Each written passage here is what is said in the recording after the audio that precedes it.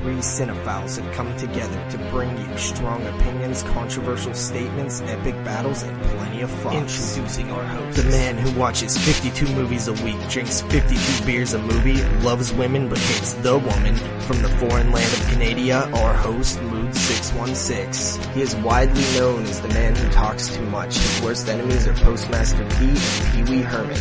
He said Hellraiser was overrated and Leprechaun Origins wouldn't suck.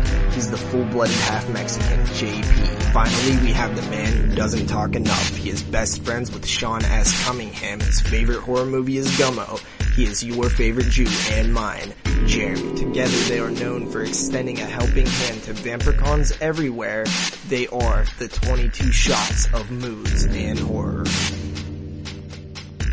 Yes, y'all, it's going down right now. The 22 Shots of Moods and Horror episode 33 is coming at you live right now. I am your host, Mood616, and of course, I've always got my homeboys with me. NES Ruler, welcome back. Also, what up? I missed you fellas. Yeah. It's been 2 weeks. And of course, we've got the homeboy, Double Shot J, also known as JP. What's up, boys? Yo, what's up, dude? What's going on? Yeah. Oh, man, I gotta say, I'm a little tired today. Not gonna lie. Yeah, I've been tired this whole week, man. Well, I've been tired for like a month straight. You still recovering from your 21st birthday party or what? Well, yeah. Well, not really. Details. I'm not much of a partier, as you guys know. I had a few drinks, though. You know, a few more than my usual 2 and fall over drunk.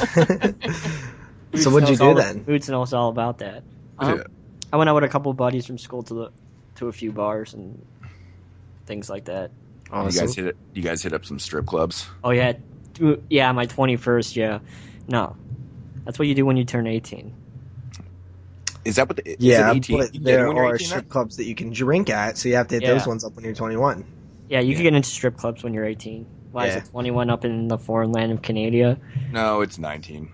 Oh, that's right. 'Cause you could drink at 19, right? Yeah, 19 at. In BC where I am. And, every odd province is like 18 or something. I don't know. It's really weird in Canada. It's bizarre. But yeah, I know. I've actually, that's totally true, man, because I remember going into a strip club down in Seattle one time, and I walked in, didn't think anything of it and stuff, and then I'm like, yeah, can I get a beer? They're like, no, because we don't serve alcohol here. And I'm like, what the fuck is a strip club? But it was one of those 18-year-old strip clubs. I was like, what the fuck? So yeah, needless to say, I was a little pissed off, and actually ended up getting my money back and left. Went to a better one. Oh yeah, man! I was like, well, dude, I'm not going to sit here and watch strippers with no beer. You're by yourself? You just went to a strip club? No. I was with the wife and that wouldn't be creepy at all. There was like 6 of us or something, but I just your wife went. Oh yeah, she likes the strippers. Yeah, I went one time and I was 17, and they didn't serve alcohol at that one either, but we could leave it, like we could walk out to the car at any time and drink, and they didn't care. So that was pretty cool. Yeah, but you also live in the middle of nowhere, so it's like, I think they're a little more lenient now. Son, I live on the mean streets of southwestern Pennsylvania. Yeah. Was that strip club in a barn, JP? No, but it was funny because I was there with one of my boys, and it was his girlfriend worked there, like as a stripper.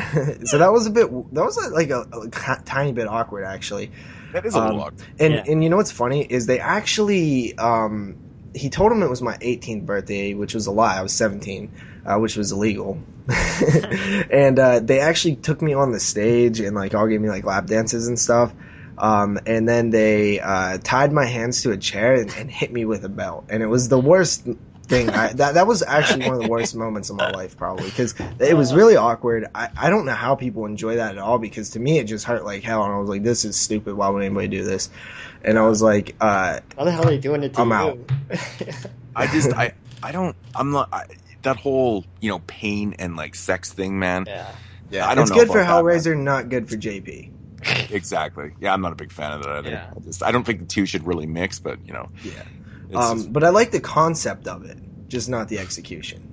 Yeah. The execution. Yeah, man, it's pain. It's pain. That's not cool.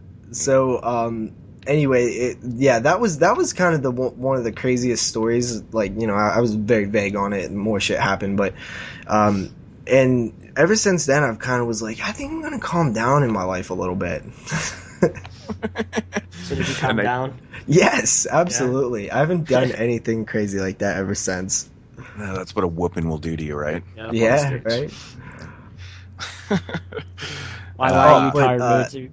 That boy that I was talking about, the dude who I went there with, he's actually I just found out he got 2 to 5. Oh, nice. Yep. For what? GTA, I think there was some other charges in there, just a bunch of shit, really. I mean, he was in and out of jail for a while. Damn, GTA, man. That's serious biz, man. Yeah. Right there. Holy shit. Mm-hmm. Crazy. So anything else exciting happen to you boys this week besides Jeremy's 21st birthday? Yeah, you know what? I have a little other story I could tell real quick. So, you guys remember the Halloween, issue with Halloween 4, right? Yeah. So the replacement discs, they were, issued or whatever. So this is, movie related. But I'm waiting. I'm like, where is this thing? I thought I was supposed to get it by now. And then I get this little postcard in the mail, and I'm like, it says that my package, FedEx does not ship to PO boxes. Yeah. So they have my package in like 3 cities away from me, and I'm like, what the hell? And I'm like, how am I supposed to get this? And I called the place, and no answer. I called 2 days in a row, and then on the thing it says if you don't respond in 10 days, we send it back. And I was like, no, I want that disc. I went through all this trouble. And so I called the big main UPS or FedEx company. And then I talked to some dude on the phone who didn't sound like he knew what he was doing. Was he Indian? No, he sounded. Wow. I was talking. He was just regular American, possibly black. Just judging by tones of voice. But so he changed the address on it. And since it can't come to my house and it can't come to the PO box, I was like, okay, I'll send it to work. I'll send it to my job, and hopefully I get it. So I'm working, yesterday, today, and stuff, and I'm like, where is this thing? It's still not here. Yeah, but it's a Sunday though. Well, 2 days ago. Okay. Friday and Saturday. All right. So I'm like, where is this thing? It's still not here. It's Saturday. What's up with that? So it's Sunday. I'm still here today, and I'm wondering where the hell is my thing? I never heard of it, anything about it, and it's I'm pretty sure it's close to that 10-day mark or whatever. And I checked my voicemail on my phone, and it's freaking Eaton Park, and they got my damn DVD. Eaton Park across the road got my DVD at in their diner, and I just roll in and I'm like, hey, you guys got my Halloween 4? And it was a hot girl and stuff, and she was like, she looked at me. Why did they end up over there? Yeah. I don't know. It's next door to my. How do they know to call you? Work. But I don't they know just that dropped either. it off? I seriously don't, because they called my cell phone too. So they just walked into this restaurant or whatever and just handed it to them, and they just accepted it? I guess so. Who does that? They know that they're not waiting for a Halloween 4 replacement disc, and they're just what the fuck? It just says right on the mail too, the FedEx little envelope that it's in. It has what it is. The listing is right on the cover. It's Halloween 4, Return of Michael Myers replacement disc from Anchor Bay, and I'm like. This is very nerdy feeling. I heard it's just the old Anchor Bay 4 Blu-ray. Isn't that what they are anyway? Oh, I don't know. I don't have the set, so. Yeah, I think that's what they are anyway. Oh, yeah? Yeah. Yeah, I think they are, to be honest. That's the word on the street, so. Yeah, so that's my stories for the week. That's not bad. It's pretty goofy, actually. I don't know what's more fucked up is the fact that they delivered it over there or the fact that they accepted it. Yeah. Yeah, or the fact that FedEx doesn't ship the damn PO boxes. What the fuck is the deal with that, man? I don't know. Well, Amazon Prime now delivers on Sunday through the post office, which is weird because I ordered my Pee-wee Blu-ray last week, which is fucking awesome. Yeah, but my post office isn't open on Sunday. Mine isn't either. So what the hell does that... No post office is... Oh, but you have a P.O. box. Yeah. Ah. Huh. I just found it interesting. I ordered my Pee-wee set. I'm sitting there on Sunday on my birthday, and I hear my fucking doorbell ring. I was like, who the hell's that? So, I go to the front door, and it's the fucking post office. I was like, why the hell is the post office delivering something on Sunday? Sure enough, it was fucking Amazon, so I guess the post office struck up a deal with Amazon that they deliver on Sundays now. So it's just the Amazon Prime stuff. How, yeah, it's just the Amazon Prime stuff. Every other company in the world can work on Sundays, but for some reason the postal system can't. Yeah. Dude, the really postal system doesn't even work on Saturdays up here. And we get mail Monday through Friday, and barely, if that. Seriously, I fucking never get mail on Fridays. Yeah. It's so weird. A lot of times, I'll check the mail on Friday. I'm like, what the fuck? Of course there's nothing in there. And then Monday I'll get a shitload. They just skip Fridays. So basically no Friday, Saturday, Sunday. Horse shit.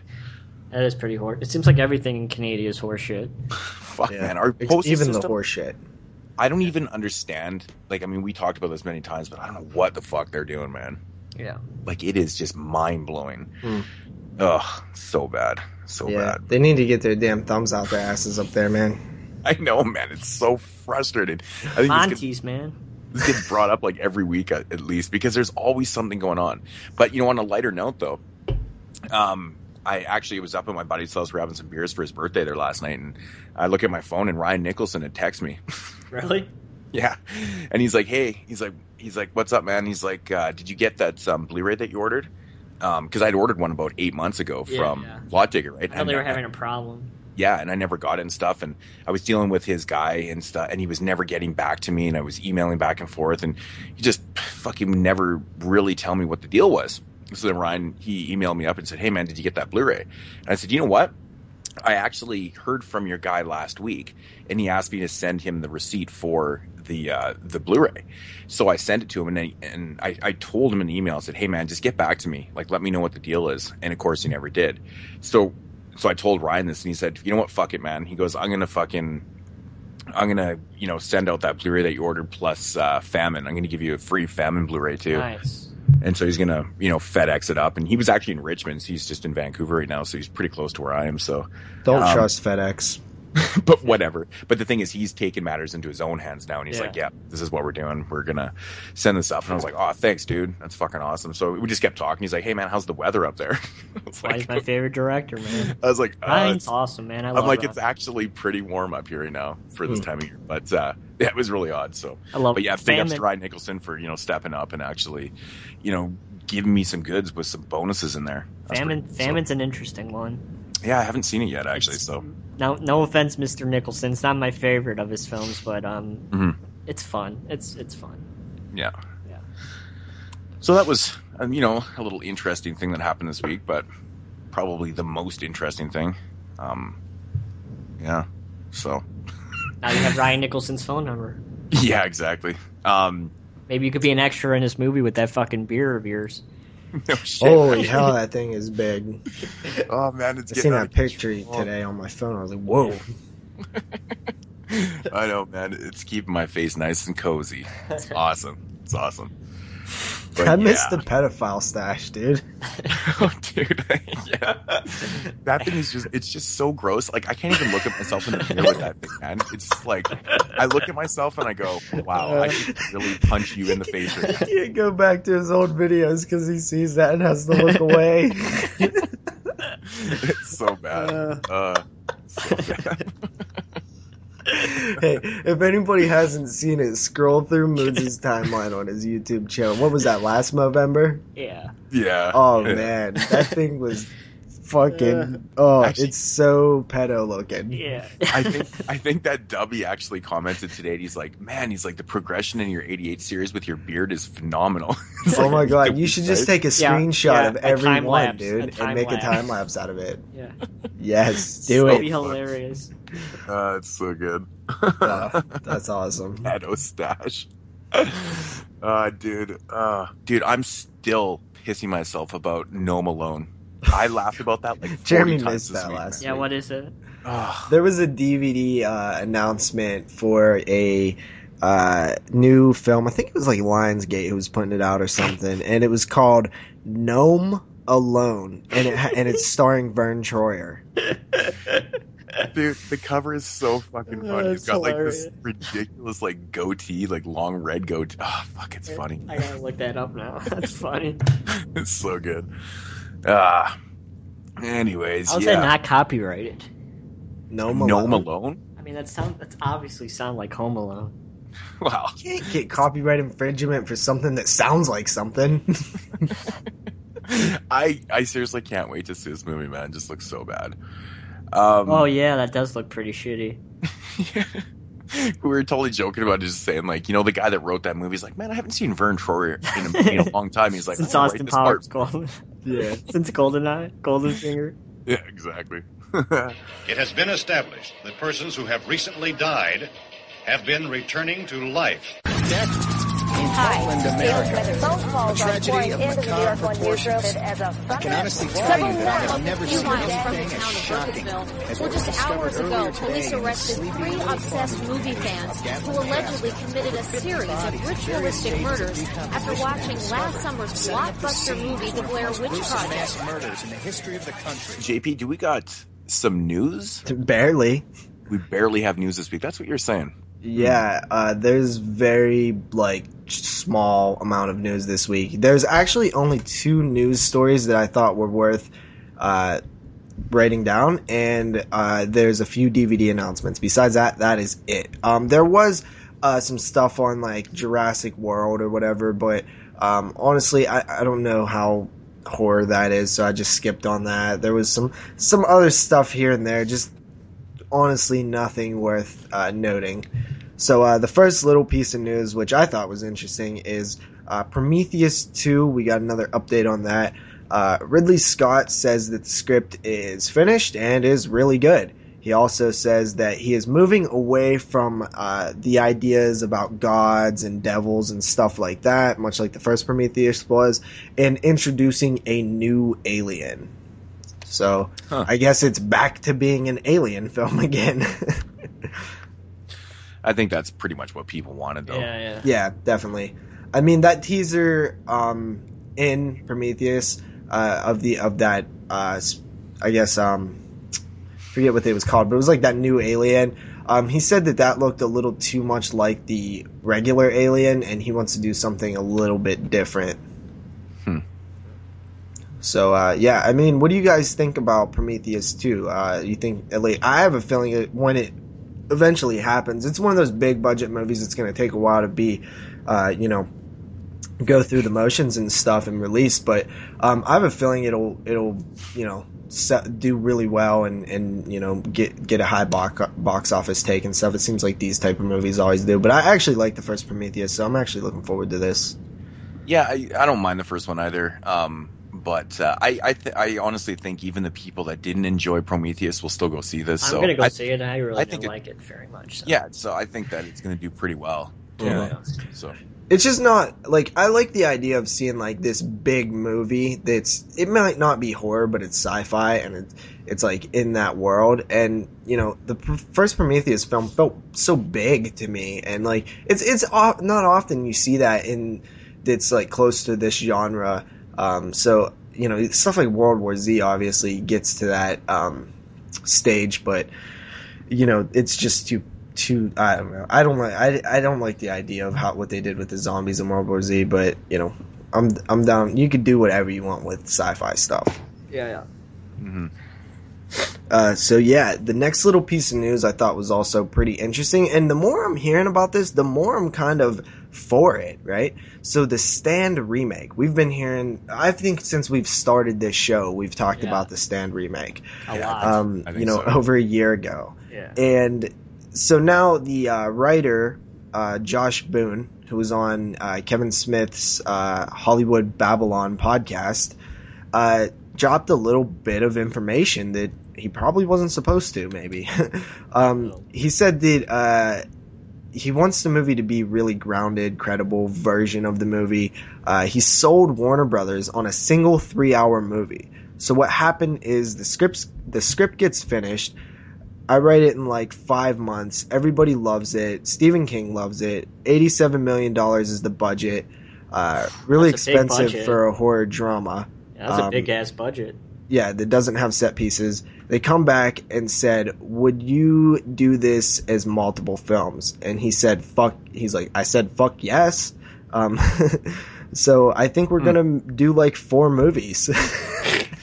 And he's like, I loved my script, but I was willing to drop it at an instant because you're able to do even a truer version of this, of the story this way. I can't tell you anything about how we're going to do them or what's going to be in which movie. I'll just say we are going to do 4 movies and we're going to do The Stand at the highest level you can do it at, with a cast that's going to blow people's minds. We've already been talking to lots of people and have people on board in certain roles that people don't know about.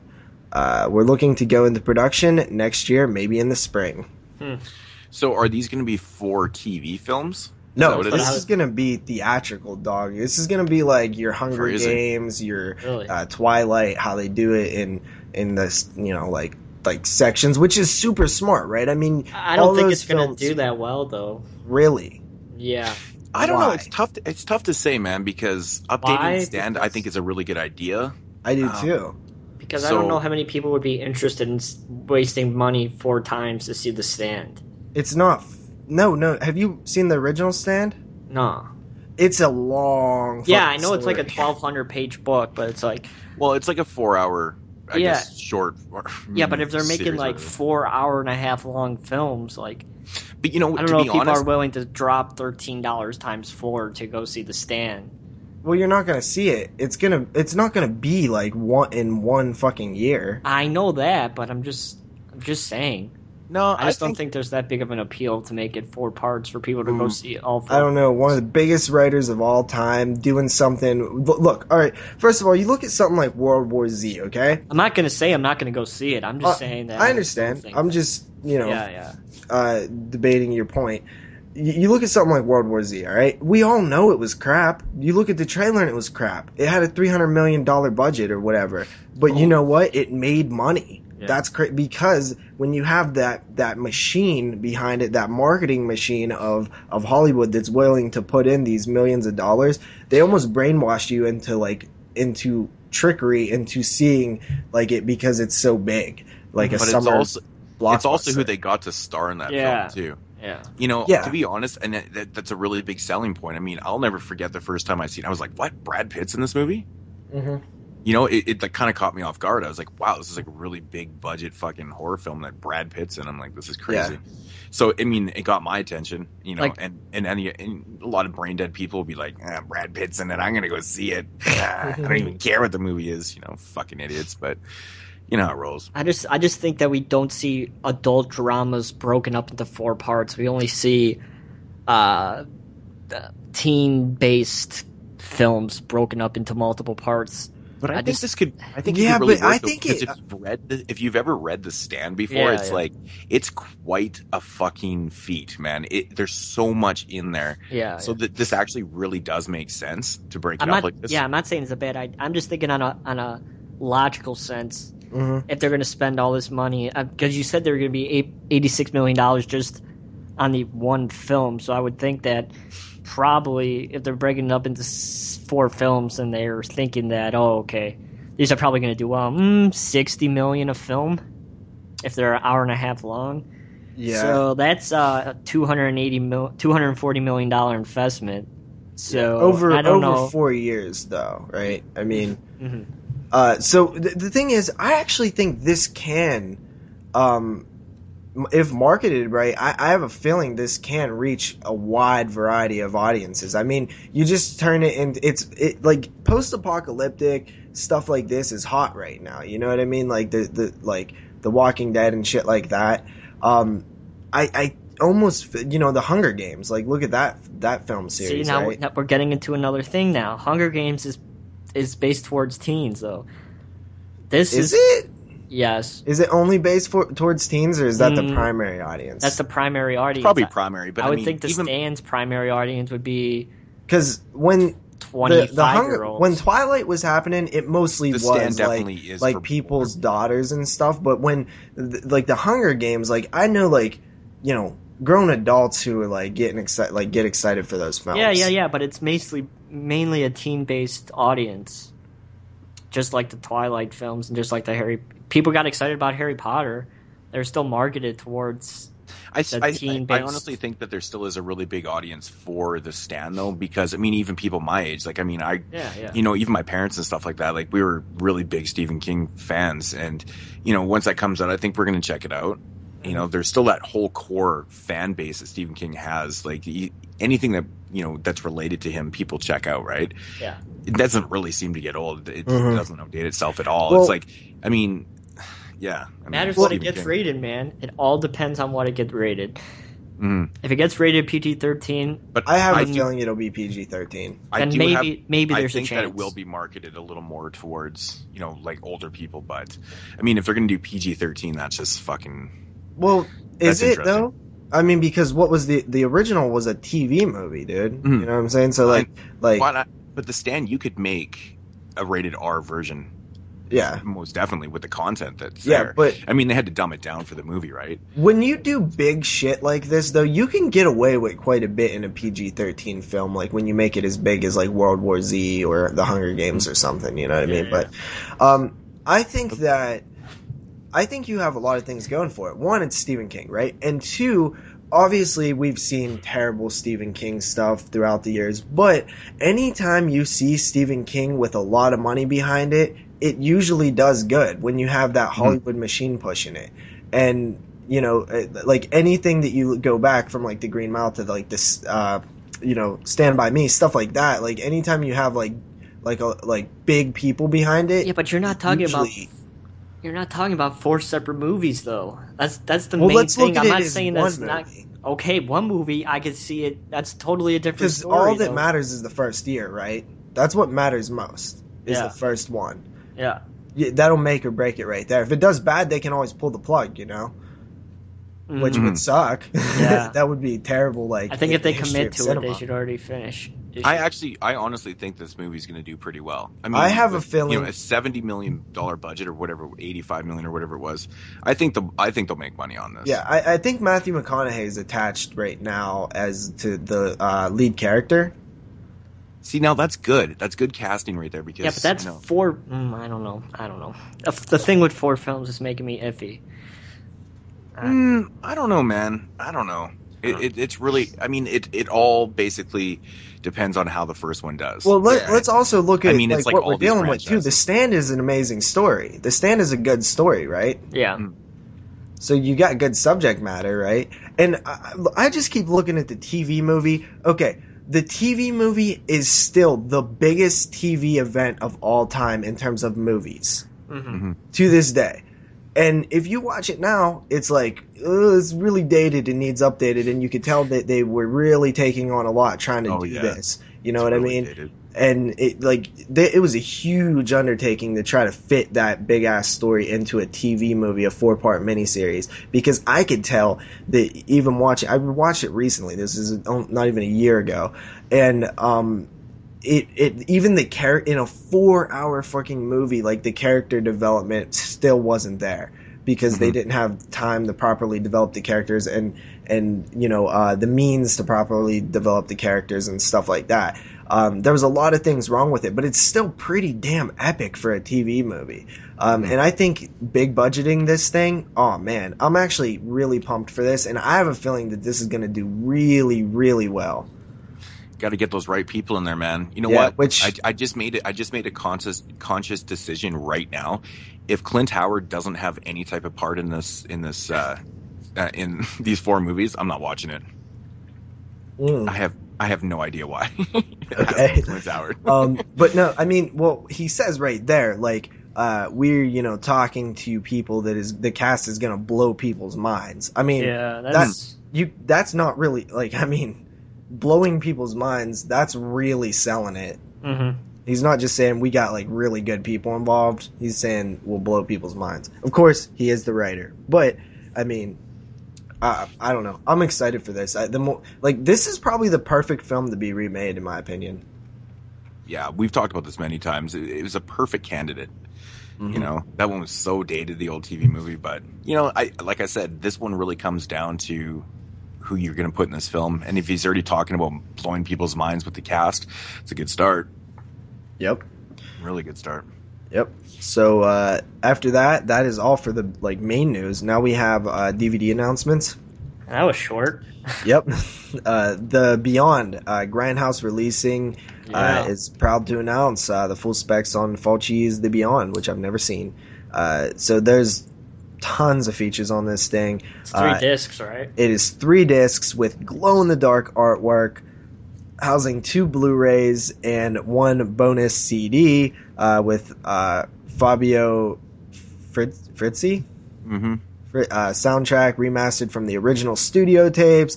Tons of bonus stuff. Of course, you can find the full listing of that on Grindhouse Releasing's website. You can pre-order right now from DVDdiabolic.com or diabolicdvd.com, and you get Lucio Fulci's Cat in the Brain for a special release reduced price. So head over to the Diabolic DVD and pick up and pre-order The Beyond if you would like DVD that. Diabolic, that made me Yeah, laugh. shut up. I'm so man, so awesome. I always get stoked whenever I hear about another edition of The Beyond. Yeah.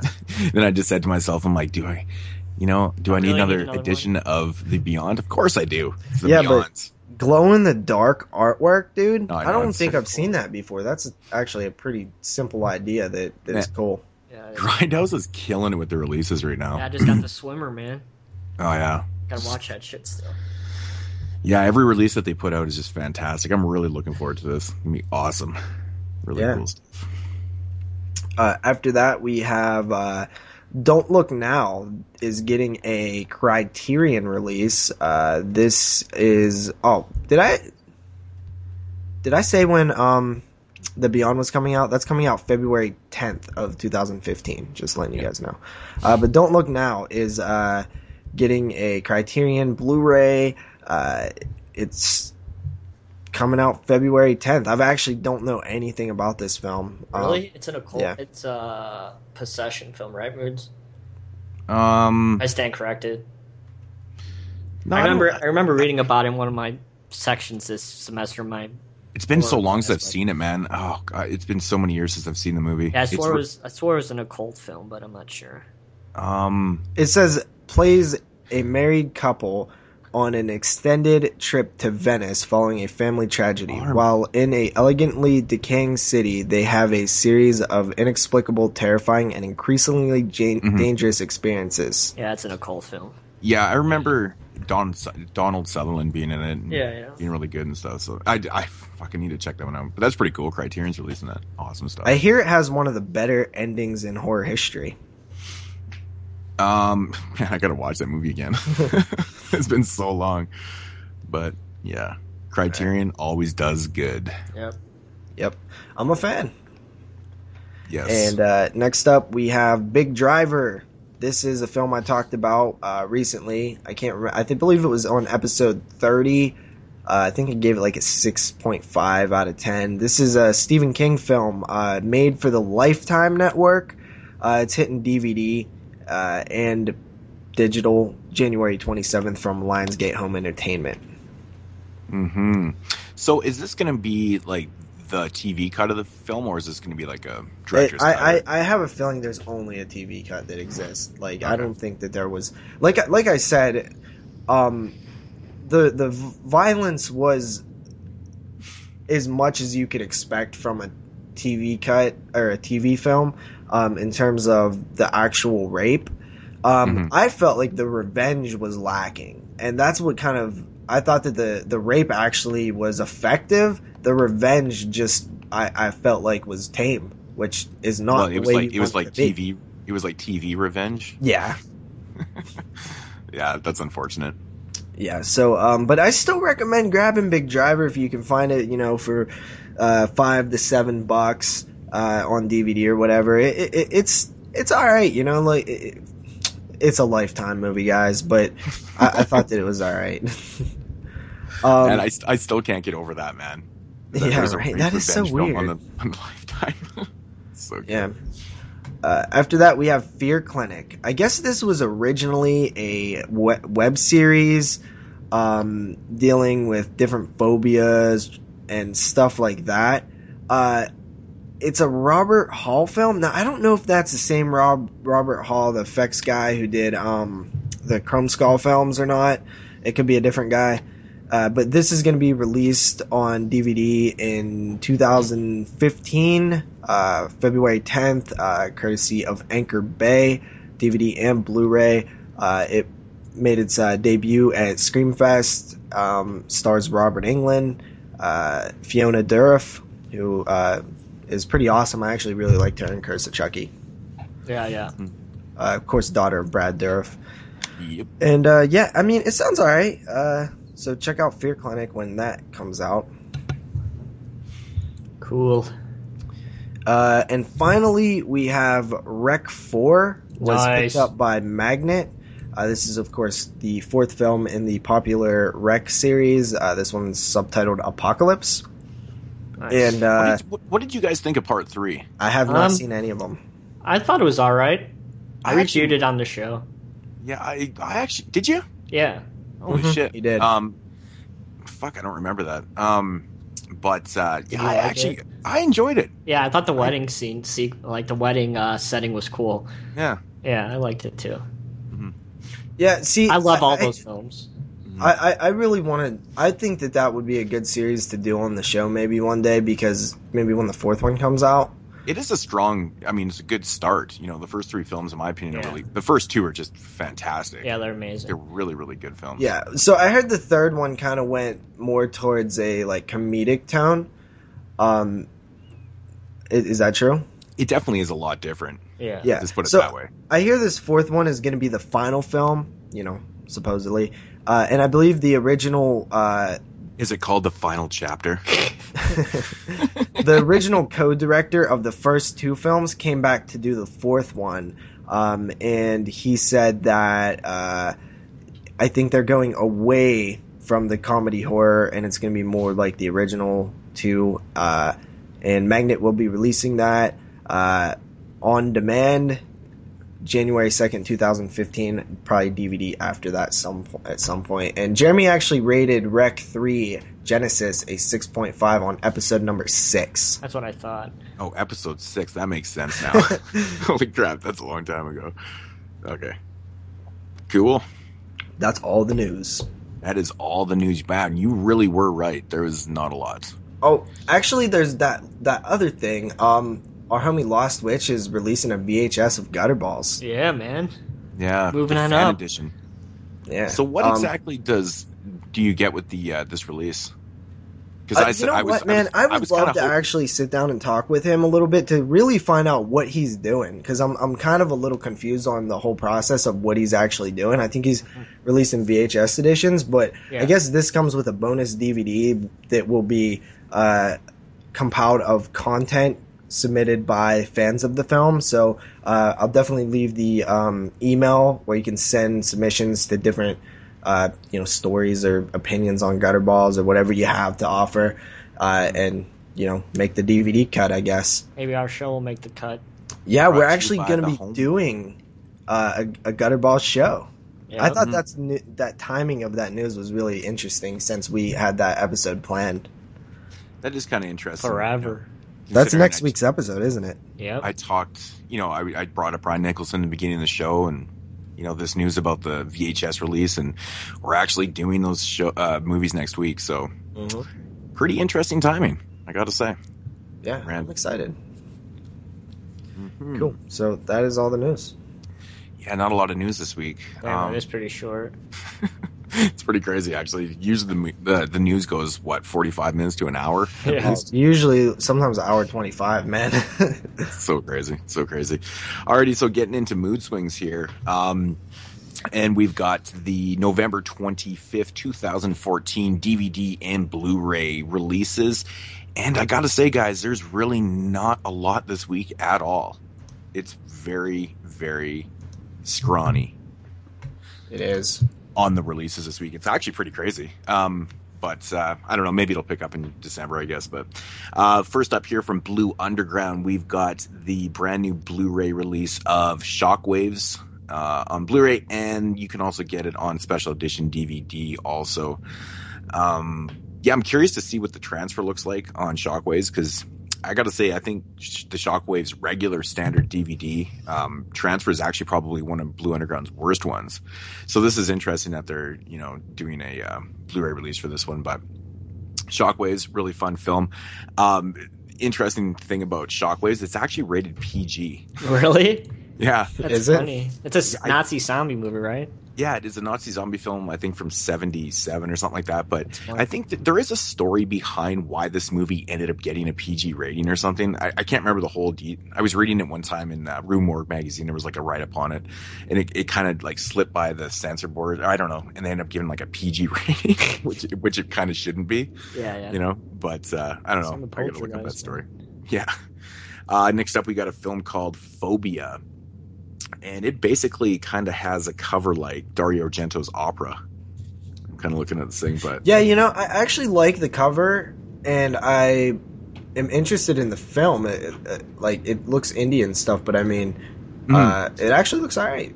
Yeah, it's released by Image, so, it could be hit and miss. Image is very hit and miss, but I like the cover. I'm kind of digging it. Interesting. Nice. Next up here, we've got the Mystery Science Theater. Which one is this one? 31 Collector's Edition tin. Man, now, seriously, do you own any of those? They're expensive as shit, man. Yeah, dude, this one's going for $58. So that's Shout Factory. Yep. Oh, is it Shout Factory? Oh, yeah, man. they do all those. Man, so crazy. They're so expensive. Yeah, they're so. But you know what? People buy those. Like I know there's like people that really love that. I would love them too if they weren't so fucking expensive. Yeah, and some of them are really out of print and stuff now too. So good luck trying to get that collection. That probably is one of the more expensive collections to go after. Yeah. Well, I mean, fuck, if there's 31 of these releases already, holy shit. Yeah. How do you guys do you like that stuff? It's funny. I really enjoyed. I haven't watched it like in a long time. And I own none of them. I own absolutely none of these. Mm-hmm. I don't know any either, but I do know that back in the day on the Sci-Fi Channel, back when the Sci-Fi Channel used to be good, I always talk about that. They used to have Mystery Science Theater on all the time, and I didn't get it back then. I was too young to really understand it, but I did remember. I think I caught like Squirm on there at one point, and I was like, I really liked it. Yeah. Even with them talking on it, you get bootlegs of them, but it's like. They're not that good of a quality, but like I've seen like complete collections before, but yeah. Next up from Scorpion Releasings, we've got the remake of Mosque of Red Death. This is also that was being remade. Yeah.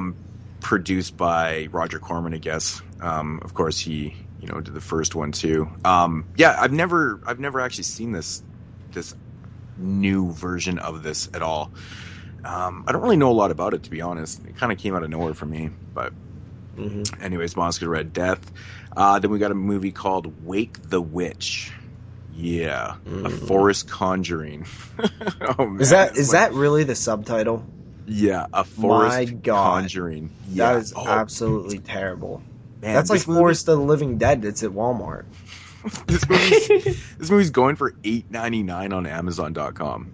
Brand new, like just spanking brand new. Just came out. Fuck, man! The running time on this motherfucker is 114 minutes. Yep, it's bad already. Anytime the running time on like an indie film is over 90 minutes, chances are they don't know what they're doing. That's fucking crazy, man. Jesus. Yeah, it doesn't look very good. It looks pretty. I don't know. Who knows? But.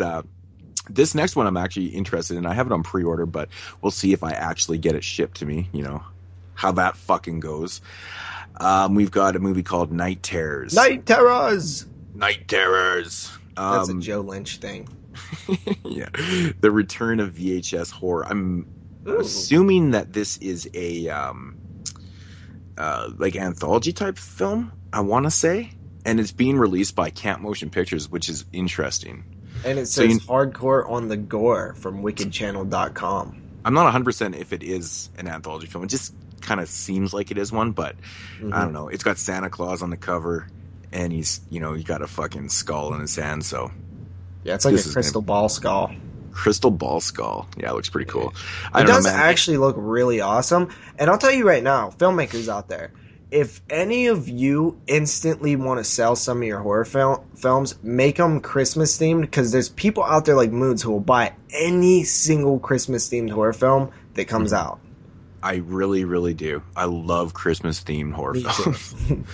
Next up here, we got a film called The Muse. And I don't think this is... It looks slightly ghostly. It Jason Mewes. Alien abduction, though. I know. I was going to say, this one doesn't have Jason Mewes in it. I don't know who it's released by. It says 1-800-PRIME CD again, so we all know that's not real. Yeah, not real. But it does kind of look ghostly a little bit, so I don't know. Looks all right. The reviews on Amazon are good. Really? Yeah. Crazy. And then I think that's pretty much it for what I've got here. I know that there's this Tuesday, Nymphomaniac, the director's cut is coming out this Tuesday if anyone's interested in that. Yeah, what does it have, an extra 90 minutes? Yeah, it's 5.5 hours. It's an extra whole film added to it. It's an extra whole film. It's fucking crazy. More dick and vagina. Nice. And you know what? That is going to do it for the releases unless JP, well, you probably don't have any more, do you? No, we found out before the show that I didn't. But, something that is happening is by the next time I'm here, Black Friday will have happened, and hopefully I will have a bunch of new stuff to add to my collection. Nice. I don't think so. This Black Friday seems pretty shitty. It does. Remember last year with like Fox Connect and like all those different sales we was hitting up, man? It was dope. Fox Connect was pretty dope. I didn't get anything. So Hastings doesn't have any good sales this year? They have 40% off $40 or more. That's about it. But I thought that sale is only if you do that, then they'll send you a coupon code to use 40% off or more like later, or 40% off later. Well, that sounds like shit. That does not sound very cool. Yeah, not at all. Alrighty, so moving along with Mood Swings here, we're going to get into the Q&A portion of the show. We're going to start off this portion with, or this segment with a voicemail that was sent to us. JP? Hey guys, this is Brandon calling from the Facebook page. Love the podcast. Keep up the great work. Hopefully you're getting this message. Top 5 list for you guys this week. How about top 5 unsettling films? And the way I comprised my list was I went through my personal list of movies that I loved, but I do not own and do not want to own because I will probably never watch again because they bother me that much. So let's start with a recent film, number 5, 2013's The Den. Very unsettling film, loved it. The ending is just highly disturbing and really just left a bad feeling with me. Definitely something I could see being on the news one day. Number 4, Red, White, and Blue from 2010. This one's about a HIV-infected woman who decides to infect as many men as possible, and the repercussions it has when she infects a military man and a man taking care of his dying mother. Very, very unsettling. Number 3, Eden Lake. Even though this stars Michael Fassbender and Kelly Riley, I believe it is, 2 well-known stars, still one of those endings where it just pissed me off. I really wanted to just get in there, and it just stuck with me for a long time. Number 2, Funny Games. Really, any Michael Haneke film is unsettling, but this one by far just not an easy watch. And number 1, 1983, made-for-TV movie called The Day After, about a fictional account of what a nuclear holocaust would do to a small town in eastern Kansas, and just depressing from start to finish, and this movie really messed me up as a child. So, yeah, that's my top 5 list. Interested to hear what you guys have to say. Hopefully, you've seen some of these films and comment on them. I'm sure you have. Looking forward to it. Keep up the good work, guys. Take care. Okay, so that was a voicemail from Brandon. First of all, I gotta say, thank you for the voicemail. I would love to see you guys send voicemails similar to that one. Ask us a question, something like that. Thought that one was really awesome well put voicemail. together. Yeah, I was really happy when I heard that. I heard it at work, and I was like, oh, that's awesome. But Brandon wants to know our top 5. What word did he use? Top 5 films. Unsettling. Unsettling. Yeah. I couldn't remember if it was disturbing or unsettling. Yeah, kind of same similar thing. words. Yeah. Same thing. But he listed off some great ones. The Den. That's a good choice. You know, that's a newer one. And the more I think about it, it definitely did kind of get under my skin a little bit, especially the end. And we've talked about that a few times on this show. Yeah, like, you know, when you brought it up, I was just like, it got me thinking about it again, because when I first watched The Den, I even mentioned on the cast that it stuck with me like all week. I kept thinking about that ending. Yeah. It's very unsettling because it's just so brutal, man. Yeah. You're like, oh, God. Even last week at dinner, I was like, somebody brought that movie up. I was like, that's fucking crazy. Like, a non-horror fan was talking about it, how they watched it on Netflix, and how they thought it was fucking awesome. Mm-hmm. And you know what's cool? That's a movie that did really well on Netflix, apparently. And, awesome that the director, hopefully gets some deals off of this, because like I said, I enjoyed it. But some people at work were even talking about that film. I only gave it a 7 out of 10, but Moods came in high with an 8.5. Mm-hmm. Yeah, I actually had a buddy. He asked me about a month ago. I think it was roughly a month ago. He asked me to recommend him some films that were on Netflix. And I said, check out The Den. I know that's on there. And he got back to me right away, and he's like, dude, that movie was fucking awesome. So, and he's not really the hugest horror fan. So, it just goes to show that, those type of movies do have a pretty broad audience, appeal. So. Also, he mentioned Red, White, and Blue, which is another IFC Midnight, and I've never seen that one, but you guys say it's pretty awesome, eh? I haven't seen it. It's one I actually still need. Fuck, man, that movie is brutal, man. That's all I gotta say. Like I said, that's a really good choice. Brandon, awesome flick, man. And when you watch it, you'll understand why he has it on his list. And you know what? It's when nasty. he was describing it, I was thinking of like kids, and I was like, just the basic, simple concept. Well, yeah. It's so fucking scary, the whole AIDS thing and just infecting people on purpose. Oh, fuck, man. Yeah, that sounds fucked up. It's fucked, man. That's some definitely dark subject matter. But instantly, when I was listening to that voicemail at work, I was like, I'm about to buy this right now. I didn't have a chance to check the pricing on that one, but Jeremy, I figure you would know.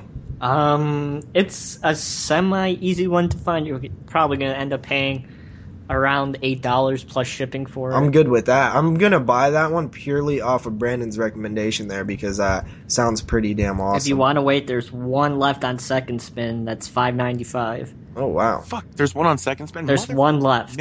I missed that. I'm waiting for the sale to fucking buy it. I'm waiting. I just did like a little order. I ordered about 7 or 8 things, and I missed that. Is there a sale on Second Spin? No. Oh. Not right now. Then he mentioned Eden Lake, which was actually one of my pick of the week way back in episode 3. I gave that one a 9 out of 10. I was blown away by that film. That one was an awesome one. Episode 3. Holy shit, man. Okay, so then he says Funny Games, and the last one, which was The Day After. This is a TV movie that sounds absolutely disturbing and depressing. I gotta see this film somehow. I've actually have heard about this one before. It seemed like one of those films that are often bootlegged. Mm-hmm. Yeah, I don't think it has a regular release, so yeah, I gotta check this out. I've heard of it too, and it's pretty interesting though to have like your most unsettling flick. It was a TV film. That's pretty interesting. Having a TV film in your one, that's very interesting. So yeah. Really makes me want to see that now. So. Yeah. So you guys want to hop into your lists? Show. Yeah, sure. I can go. Top 5 unsettling films, and there's quite a bit out there. I pick these ones for, I guess, I'm obviously that they're unsettling, but it's basically the first ones that came to my mind. Don't Deliver Us from Evil. from 1971. I talked about this one on. I'm sure JP knows what episode. He's ringing off. I actually do. Like he actually knows. Episode 25. You rated it an 8 out of 10. You're on top of your shit, fool. Damn, that is amazing. But yeah, if you want to hear more about that film, go to that episode. And Don't Deliver Us from Evil. It's nasty. Next one up here, number 4 is Irreversible. Everyone knows about this movie. It's just is that a Criterion? No. It should be a Criterion though. That would be fucking amazing. Irreversible is a really fucked up film, but it's just the rape scene in that film is just so unnerving. That's to watch. why I heard of it before that. I know it's a fucked up thing to say, but it's definitely the best rape film this decade so far, or this century. The structure of that movie is fantastic. It's amazing. It's basically it's a beautifully shot film too. Oh, I gotta check this out. It's really good, good. It's a really good film. But for the people out there that don't know, it is a French film, so you're gonna have to read it. Speaking of French films, number 3 here we got Martyrs. The first time I watched Martyrs, I was like, "Fuck, this movie's so hard to watch, man." Really? I don't know. I find that film disturbing, man. Really, I just I find it grits on me, man, when I watch it, and it's unnerving, and it's like, I don't know, there's something about it. It's a good movie. I just can't watch that movie over and over again. It's just it feels like it's a marathon every time I'm watching that movie. See, I find it interesting. Mm-hmm. It's broken up into 3 parts, so it's like really totally.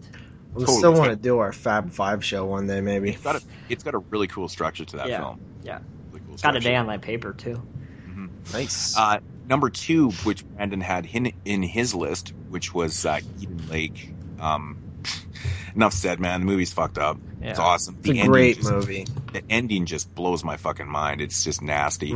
Eden Lake is one of those films that I go to for recommendations. When somebody's like, "Oh man, what's really good to watch that I haven't seen?" Eden Lake. That's my go-to recommendation for everybody. You know what mine is? Oddly enough, is Gutterballs. Yeah, me too. Yeah? I always tell people to watch Gutterballs. Yep. Because I'm like, if you can get through Gutterballs and you really like it, you're going to love all these other movies I'm going to recommend. It's like your test run when you meet new people, huh? Oh, yeah, totally. We'll talk about that next week. Yeah. And number 1 is, of course, I've mentioned this many, many times, and that is The Girl Next Door. It's the fucking setting. Yeah. The setting in that movie just disturbs the shit out of me, man.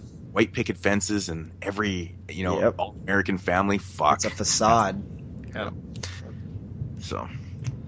I guess I'll go next. I'm gonna go last. So my number 5 is these aren't necessarily in order. Towards the bottom of the list, it's more in order. The Human Centipede.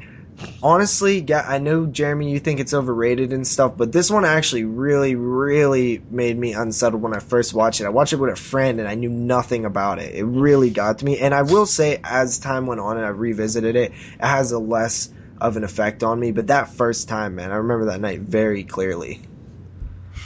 What are you guys laughing at? Just ass to mouth, man. Yeah. Just wait till the new one, 600-person centipede. I still think my favorite part in that movie though is when the Asian guy, the head on the centipede, he kind of looks behind him and he's like, "I'm so sorry." Yeah, that's what was the most disturbing part for me, the most unsettling or whatever. Gross. I'm telling you, man, like that. I thought that thing was so effective. I thought the second one's a lot grosser than the first one. See, that's the thing I didn't like about the second one though, is because the first one to me wasn't about being gross. It was just about being. It wasn't like. It was more about the idea, the diabolical doctor. Yeah. Yeah, the second one to me seemed like more over the top-ish. I don't know. I haven't seen. I need to give that one a second shot. But anyway, number 4 is Bedeviled. I believe this was a South Korean film. This one's really messed up. I had a hard time watching it. It was depressing as hell to me. So yeah, I don't know if I'll ever revisit Bedeviled. It's just like a fucking revenge film, really. Yeah, but I love that though. It's a good film. That's a good pick. Yeah. Number 3, this might not be horror, but man, when I first seen this as, a youngster, it really got to me, and that is Deliverance. Nice. Number 2, rape revenge film. Yeah. Number 2 is the original I Spit on Your Grave, and the other week I I kind of called Jeremy's classmates pussies for walking out on this film, but you know what, man, it is some intense stuff. And the thing is, I wasn't really talking about them walking out. Obviously, it's not for everybody, and some people legitimately don't want to be around it. But my thing was, they were complaining and up in arms about it. It's like, just go away from it if you don't want to see it or whatever, But yeah, and my number one is the same as Mood's, Girl Next Door. By far the most, probably the most intense feeling I've ever got watching anything so far. Me too. Just all different kinds of emotions running through my head. I've still only watched that film once. I don't even know if I could handle to watch it again. I would be curious to know if Brandon has seen The Girl Next Door. Yeah. Because if that didn't make his list, then I have a feeling he didn't see it. Yeah, it is. It's a pretty tough one to leave off. That's for sure. Yeah. Mm-hmm. I will say the Snowtown Murders was pretty unsettling, but I don't really like the movie. Hate that film. Absolutely hate that film. That movie is so fucking overrated. Yeah, I remember all the hype and everyone's like, the Snowtown Murders is fucking awesome. So I checked it out and I thought I was actually fucking bored. Yeah, I hate Wasn't it unsettling a little bit though? Yeah, it was so long and boring. I mean, the part when, the brother rapes his younger brother, whatever. Yeah, I mean, there's parts that are, it's like, but, it has to have a little more substance. It's just everything else is just them eating. Yeah. Yeah. I remember you mentioned that on my review back on episode 6. Yeah. I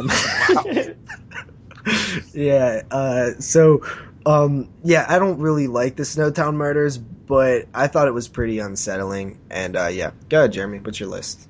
Okay. Number 5. I have a film called Trust. It's not really a horror film, but it stars Clive Owen, and it's about this girl who gets kidnapped and raped by an online predator online. It's pretty hard to watch, and sounds like terrible. Clive Owen as a father trying to recap and find the guy that did this to his daughter. It's a pretty hard film to watch, and it's not too much horror, but it was a hard one. Number 4. I have Enter the Void, a really weird movie, and another one that's, if you don't know Gaspar Noé and his style of filmmaking, it's probably not for you. But if you liked the uncomfortableness of Irreversible and I Stand Alone, which I hate that film, I think you will like Enter the Void. Number 3, I have The Divide. It's a really depressing fucking post-apocalyptic film about 7 people who have to take shelter in this basement, and the whole film takes place in this basement downstairs in this apartment building, and it's just them losing their minds, and it's just a really unsettling. And so it's one of those contained horror films. Yeah. It made me squirm for sure. Like, I didn't know if to put this in number 2 or 3, but I just put it at 3. Number 2, I have Compliance. I talked about this one, I think, maybe on the podcast. It's a true story. I learned in psychology class and a whole bunch of other things. It's a very simple premise, but it's definitely it's executed perfectly. It's really executed well, and it's definitely a squirm fest. It's actually unbelievable when you're watching. I found myself getting so mad. I was like, oh my God, how does this fucking happen? Yeah, I know. It's just like you're shaking your head like throughout the whole movie going, what the fuck? Yeah. It's a good one. And number 1, of course, The Girl Next Door. It's impossible for it not to be if you've seen it. Yep.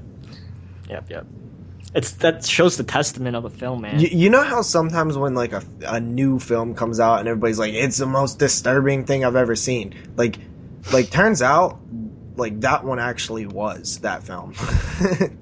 You know what I mean? So, JP, you said you've only watched it once? Yeah. Jeremy, how many times have you watched The Girl Next Door? Okay. That's all it takes, bud. There's something seriously wrong with me then. Yes, there is. Because I've watched that movie like 3 or 4 times. Way back on Burial Grounds, we was going to do an episode called Are They Disturbing? And we had Girl Next Door, Martyrs, I believe it was Inside, and another film that I can't remember. Maybe it was The Human Centipede. But that was that, I was going to watch it again, like, Like, I not really that. wanting to, but I was going to be forced to watch it again.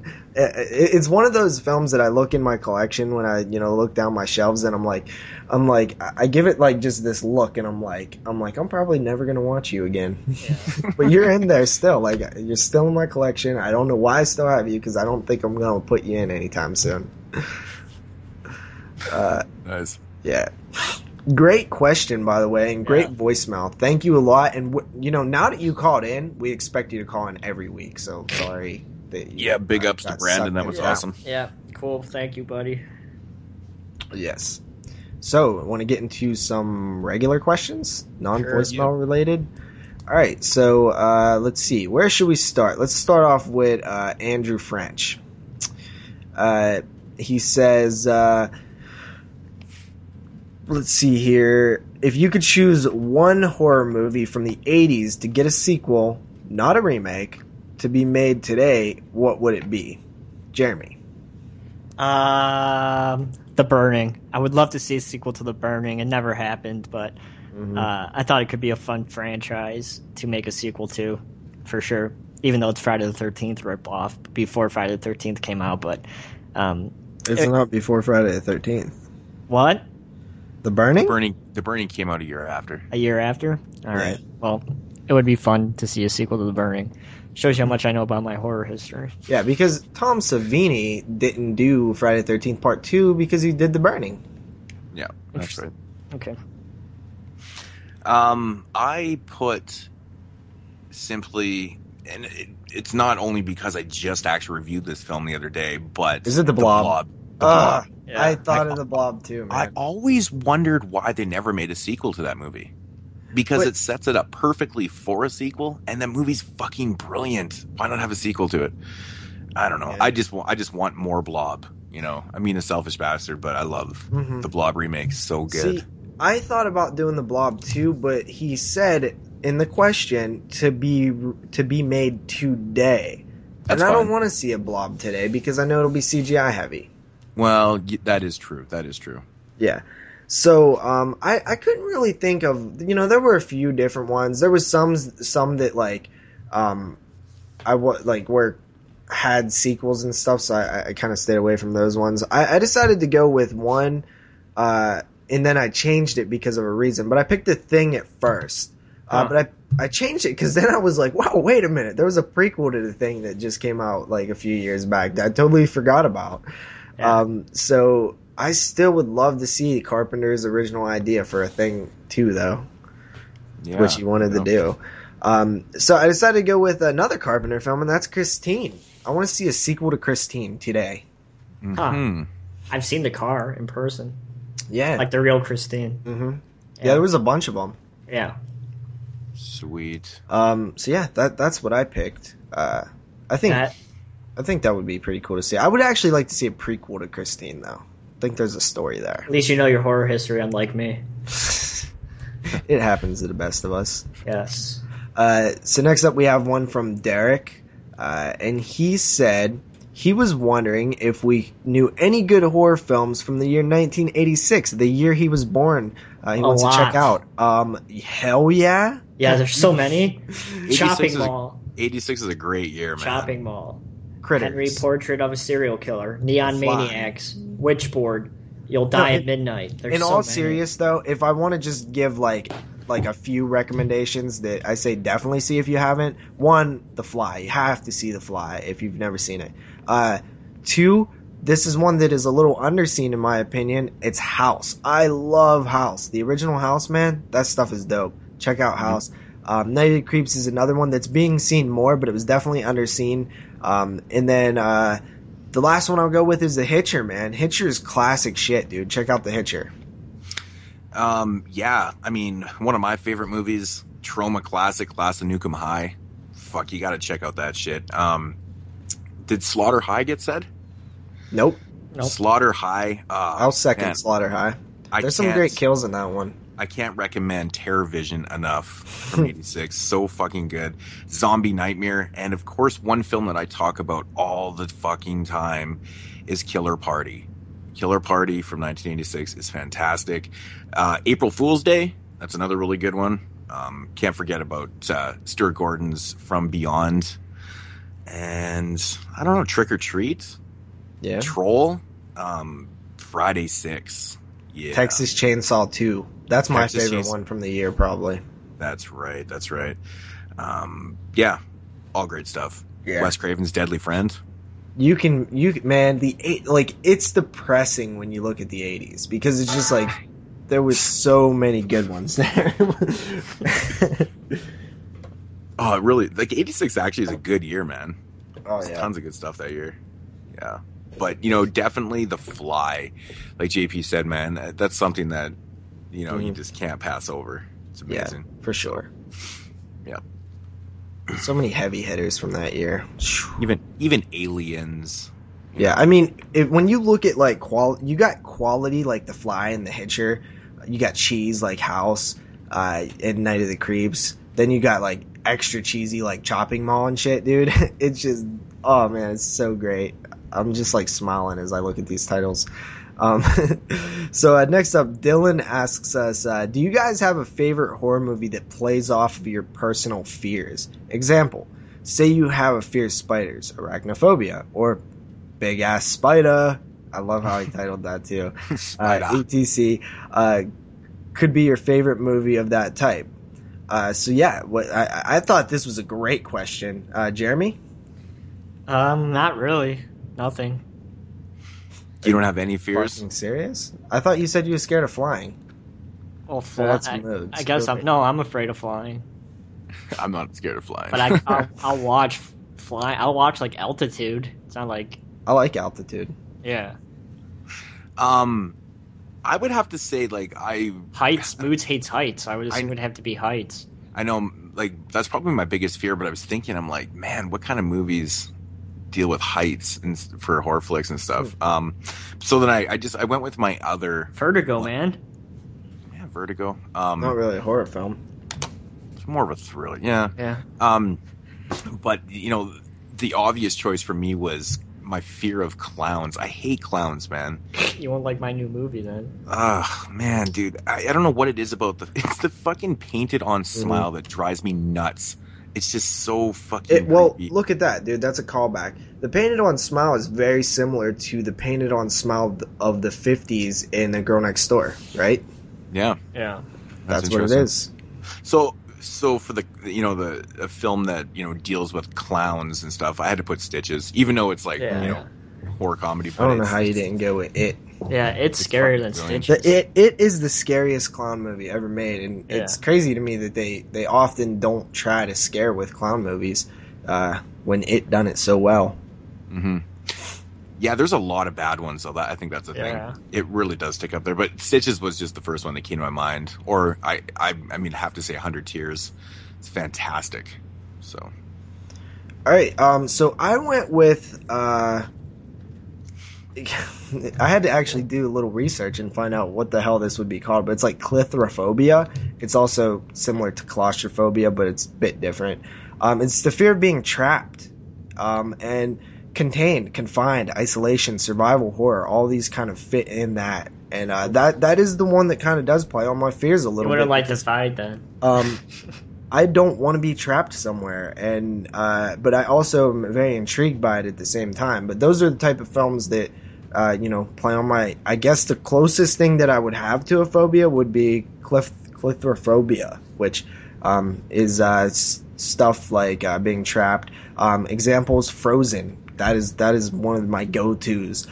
Cube, The Mist, The Thing, Hunger, Descent, Saw. All of these kind of fall into that contained horror or isolation horror or confined horror, whatever you want to call it. I like contained. That's the one I'm going to roll with. But that kind of just gets under my skin. I always wanted to see Buried, but I'm a little bit too intimidated. Oh yeah, Buried's a rough one. If you don't I'm like not that really stuff. Claustrophobic. It's more about being trapped. So yeah. But that would be scary as hell too. So yeah, you wouldn't like The Defied then. Yeah, that I just talked about. It's pretty. Well, I'm definitely gonna check it out then. Yeah. So yeah, I like that question. That was a good one. Yeah. Zach, that was awesome. Zach asks us, What are you guys' top 5 IFC Midnight recommendations for someone that doesn't own many of them? Oh, that's a hard question. I figure I'll go first on this one since I really don't own many of them either. I've just recently started picking them up. So I'm going to go with 5 in no order, and they're probably ones that you're pretty familiar with, Zach. The Den, that's one that we talked about a lot. We definitely recommend that. Dead Snow, you've probably seen that one, but that's one that I actually watch a lot. Human Centipede, probably seen that. Proxy is probably the newest one that I would definitely recommend. That one's fantastic. And of course, Maniac for me. Yeah. This was a really, really hard one. I was just kind of looking at the films and I was going, wow, I could recommend, just tons of these, but ones that I just came up with was Grabbers. Talked about this on the podcast. Yeah. Grabbers is so much fun, man. I would have to recommend Antiviral. I know JP isn't the biggest fan of it. I had that on the list. I gave it a 7 it. out of 10. I had that on my list. I took it off because I figured we already talked about that one. On episode 2, actually. Antiviral. JP brought up Proxy because that's like the newest one that I've watched that I really, really dug. Thought it was fantastic. Byzantium, probably one of my favorite vampire films of the last, the new millennium. Mm-hmm. And, of course, Maniac 2. Not Maniac 2, Maniac also. The remake, it's just, I don't know how you couldn't recommend someone pick that up because it's an IFC release. That was fantastic. Both of our number 1 films of last year. Oh, shit, here we go. It was, though. I believe we both came in at about 9.5s on that as well. My turn? Yeah, you're the next one to go, man. Well, I didn't know it was my turn. Well, should I go next? Fuck you, JP. I was just asking if Moods was done, you asshole. Considering I have so many, it's hard to pick 5 that I would recommend that are my favorites. So I just picked 5 that I really like that you don't see people talk about too often. Number 5 is probably the most well-known one, Would You Rather. It's an awesome film with Jeffrey Combs, who's a badass in it. Highly recommend it. It's awesome. Yeah, he destroys that role, man. Yeah. He's awesome. Number 4, I have an Australian film titled Coffin Rock. This is a really awesome film. I highly recommend it. It's kind of hard to talk about without giving too much away, but check it out. It's really good. It's one of the older ones, but highly recommend it. Number 3, I have In Their Skin. Awesome home invasion film. I talked about it a few episodes ago when we were talking about home invasion films. Awesome, fresh look at the home invasion subgenre that seems to be oversaturated right now. Number 2, Black Haven. This is not one people talk about too often, but I talk about this quite frequently when people ask me about what IFCs I recommend the most, and this is definitely one I would check out. It's about like this guy and his girlfriend who finds this couple who is trying to commit suicide at the side of the road, and the guy succeeds, and the girl's still alive, and the main guy finds out that she's part of the society online that glorifies suicide and things like that. It's a really interesting film. I recommend it. And number 1, I have Exam. I talked about this one also, JP, if you know what episode. It's awesome. You talked about Exam on episode on episode number 2. You gave it an 8 out of 10. Thank you, young squire. It's awesome. It's basically a one-place type of a film. Takes place in one setting, but I highly recommend Exam, so check it out. Mm-hmm. And of course, there's about 150 other ones, but those are the top 5 that I would recommend. Yeah, I totally expected Jeremy to come in and be like, well, I narrowed it down to 50. Yeah. I could easily have like 20 if I wanted to. Like a Byzantium, or I could easily have on. Yeah, could easily have that one on there. I could easily have Antiviral, Maniac, ATM at like the low end. Dead Hooker on the Trunk, The Den, Grabbers, Haunter. There's so many solid ones that aren't shitty. So There definitely is. Those are 5 unknown ones that people don't really talk about too often. All right, so this next question is from John, and this one I'm actually not going to answer, guys, because like I said, I don't have enough reference material right now. But he says, "What are your top 5 Blu-rays you own? Not just the movie, but the whole package, like features and artwork." So he's basically saying like what edition do you care for the most, not just because of the movie. Yeah. This was hard too, but I think I was able to do it. Yeah, this was pretty hard. I just, came up with a list pretty quick. But number 5 is the Father's Day 4-disc limited I have edition. that on my list too. It's a fantastic edition. Yeah, it's got the soundtrack and everything. It's just great packaging, awesome stuff. Number 4 is the Return of the Living Dead steel book from the UK. It comes with the art on it is just fantastic, but it also comes with More Brains. The documentary's on there, but it's in high def too, which is really cool.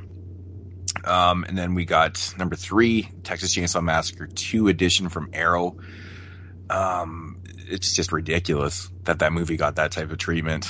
It's just absolutely blows the fucking, the shitty release that's in Region 1 here away. It's so awesome. Comes with Tobe Hooper's first couple films on it too. Number 2, I kind of cheated here like I always do in these lists, but I put the Demons steel books 1 and 2. They're both beautiful, fucking amazing, from Synapse. Yeah, I'm gonna let you cheat on that one because those two do really go well together. Mm-hmm. And number 1 is my favorite. Can I guess? Piece in my entire collection now. Yeah, go ahead. The Possession? Yeah. Possession? The Mondo Vision Possession Blu-ray set is fucking, but it's just phenomenal. They just outdid themselves with this. It's so crazy nice. Like, they put so much effort into it. Oh, I'm just so happy I got one of them. But yeah, I highly recommend that. So. Me next? Well, I guess so. I'm the only fucking one. I said it again. Oh, man. I'm like delirious right now. Number 5, I have The Phantom Carriage Criterion release. Awesome booklet and information. I've talked about that film to death lately. Favorite film ever, pretty much. Number 4, I have a film from 1915 and 1916. It's broken up into 6 parts, or 9 parts actually. It's called Les Vampires. It's of course it's a silent film from France, and it's put out by Kino, and it comes with a nice booklet and slipcase. It's 6.5 hours long, so you definitely need some time to watch it. But if you guys get a chance to sit down and pick up that edition put out by Kino, it's a really interesting, extremely early horror serial from 1915. Number 3, Evil Dead 2 Book of the Dead edition. If you could actually find one in good shape that's not shredded to shit, just a really cool edition of Evil Dead 2 put out by Anchor Bay. Number 2, I have the Father's Day set that Moods just talked about. That film's awesome. I love that film. And number 1, Eyes Without a Face, released by Criterion. Another awesome Criterion release and a pretty masterpiece quality film that I highly recommend everybody sees if they get a chance, because it's a really beautifully lit and shot film. So if you guys have not seen Eyes Without a Face and you have one film to buy during this Criterion sale, that is one to pick up because it's truly amazing. Mm-hmm. Awesome. Nice. Awesome. Next up, Joey asks us, this is an interesting question. He said, if you had to pick one series to never exist, gun to your head, which one would you pick? Halloween, Friday the 13th, Texas Chainsaw Massacre, or Nightmare on Elm Street? So we actually had to pick one of those 4. Yeah. Mm-hmm. I picked Texas Chainsaw. Sorry, JP. Sorry. I like all the other ones too much. Man, that is a really, really hard question, man. Well, it obviously can't be Nightmare on Elm Street for me because it's my favorite franchise. Mm-hmm. This is really fucking hard. I would have to go with TCM also. Yes! Oh my god, guys. You guys are killing me. Well, we don't want to watch Texas Chainsaw 3D again, JP. Why? I I don't know, man. Like, as a franchise whole, like, I would just prefer to watch the other three. Yeah, me too. They're not excluding, bad. Obviously, part CM itself. Yeah. You know, it's an amazing film, but as a whole franchise, I think I would prefer, if I, got into my head, I would take the other three.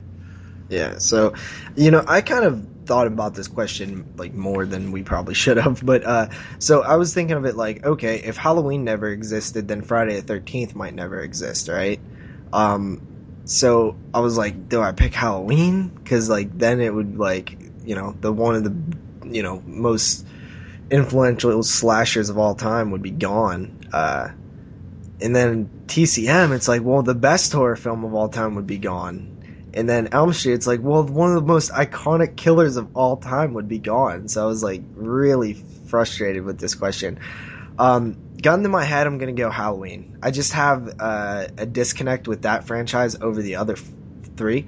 It is growing on me over the years, and I do really, we just talked about those films to death, but the original is such a classic. But, man, I just love the Friday the 13th series, the Elm Street series, and Chainsaw Man 1 and 2, I couldn't live without. So I'm going to go with Halloween. Yeah. Interesting. All right, and the last question here is from Paul Henderson, and he asked each of us a separate question. He wants to know Moods' top 5 giallos made after 1990. Oh, that's hard. He wants to ask really hard me what my top 5 favorite hillbilly horror is, because I mentioned those hillbilly horrors 2 weeks back. And then Jeremy, top 5 art house horror films. Doesn't that just sound like a great show title? Hey, we're doing a whole episode on hillbilly horror. Yeah, boy. that actually might get written down. Thanks, buddy. Yeah. So who wants to go first? Me. Yeah, I'll go. I kind of cheated on this list a little bit. Like 19 giallos after 1990 are pretty scarce. It's pretty rare, and even to find good ones too, it's pretty rare. But there's one movie here on my list I haven't seen yet. That's why I'm kind of cheating.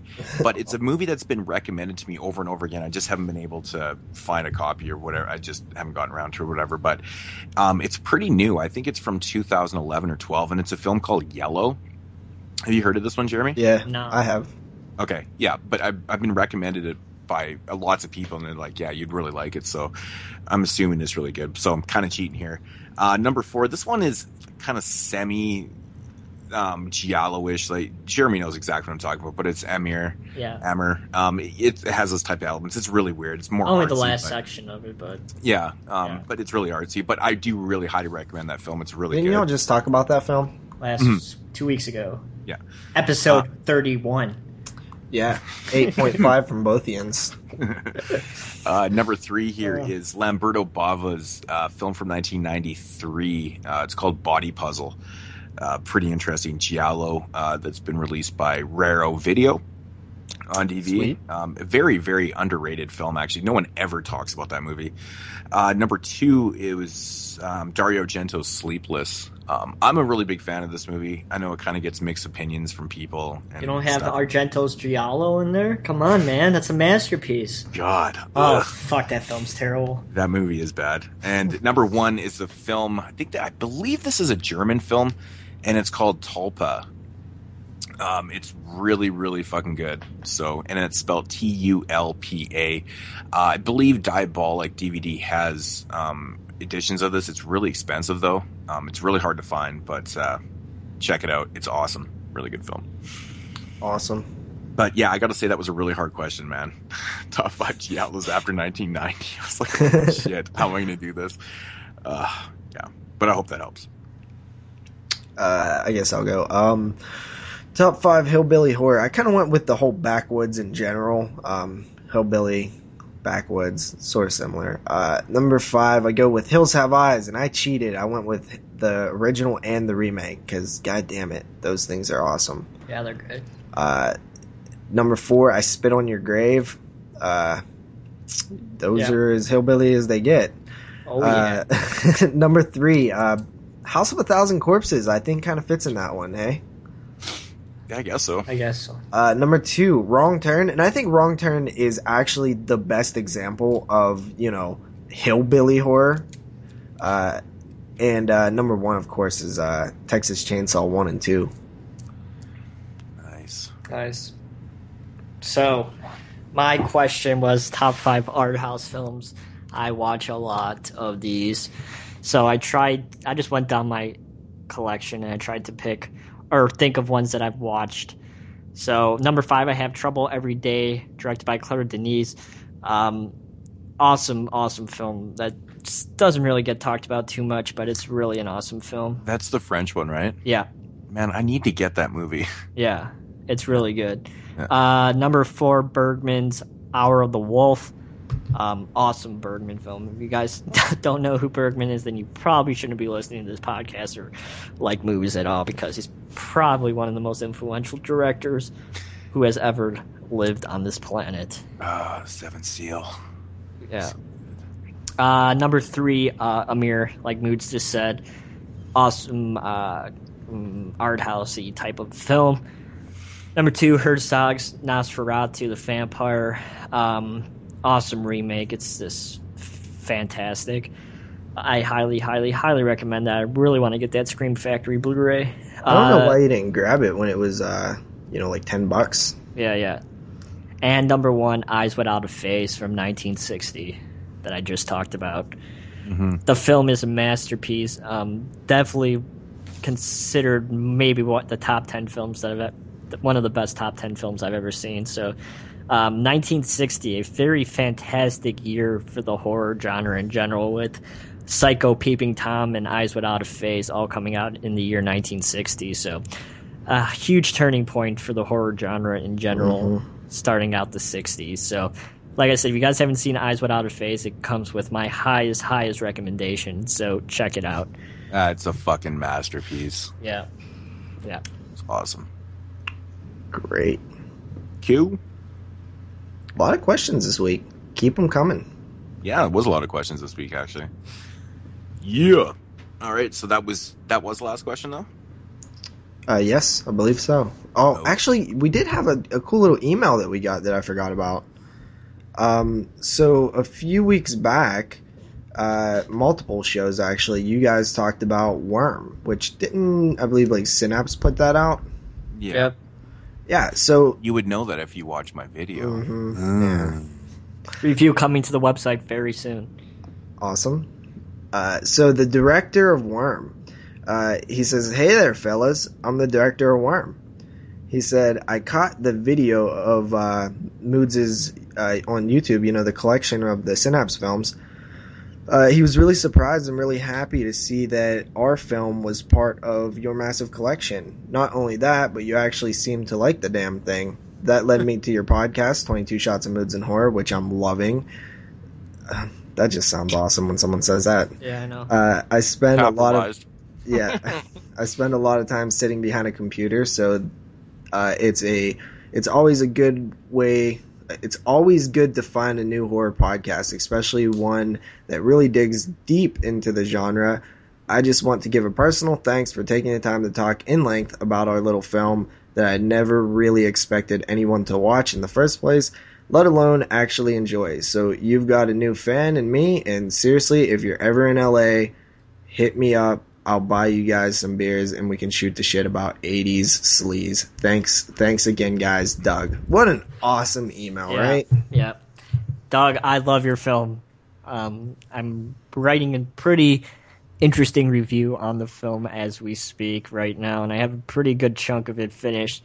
So I think you are going to enjoy what I have to say about your film, even though you're probably thinking, why the hell is this guy writing about my film like he is? But I love the film. And even though you probably didn't mean to have hidden messages in there, I definitely read it like that. So I shall be posting that soon. So I hope you enjoy that when I get that up there. On that note of, directors contacting us, actually, I might as well tell this story too. On Thursday, I was at work and I was just in between my flights and I was on my computer, and all of a sudden I got this friend request from this person named Kelly Fitzgerald. Oh, so yeah. Of course I accepted it, and I'm just like, whatever. And then instantly she started talking to me. And she's like, blah, blah, blah. And then it turns out, I didn't recognize the name at first, but it turns out that she is the director of Mutantis, the film that we just recently reviewed. Of course, I liked the movie. Jeremy did not care for it. And JP ripped it a new fucking asshole. That I did.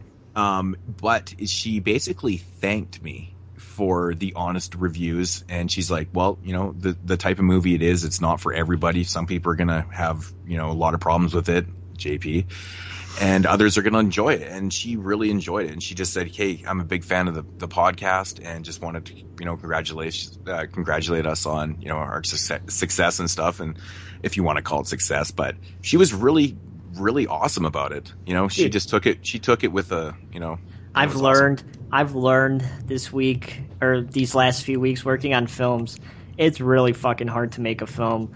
Like, I would not be giving these people as much shit as I do, because now that I've actually, like, done it, it's fucking hard. And it's even holding a boom mic, it's fucking hard as shit. And if you're not, like, have any muscles at all, you're gonna have a hard time, because just holding up that mic in the exact position for, you know, even if you have like a short take, it's hard. But imagine like having a 5 or 6 minute long shot. I don't know how people do it. It's fucking hard. Yeah. Yeah. Definitely. But I thought that was amazing, because, you know, I would have expected nothing but like bashing to me, you know? Yeah. Oh my God.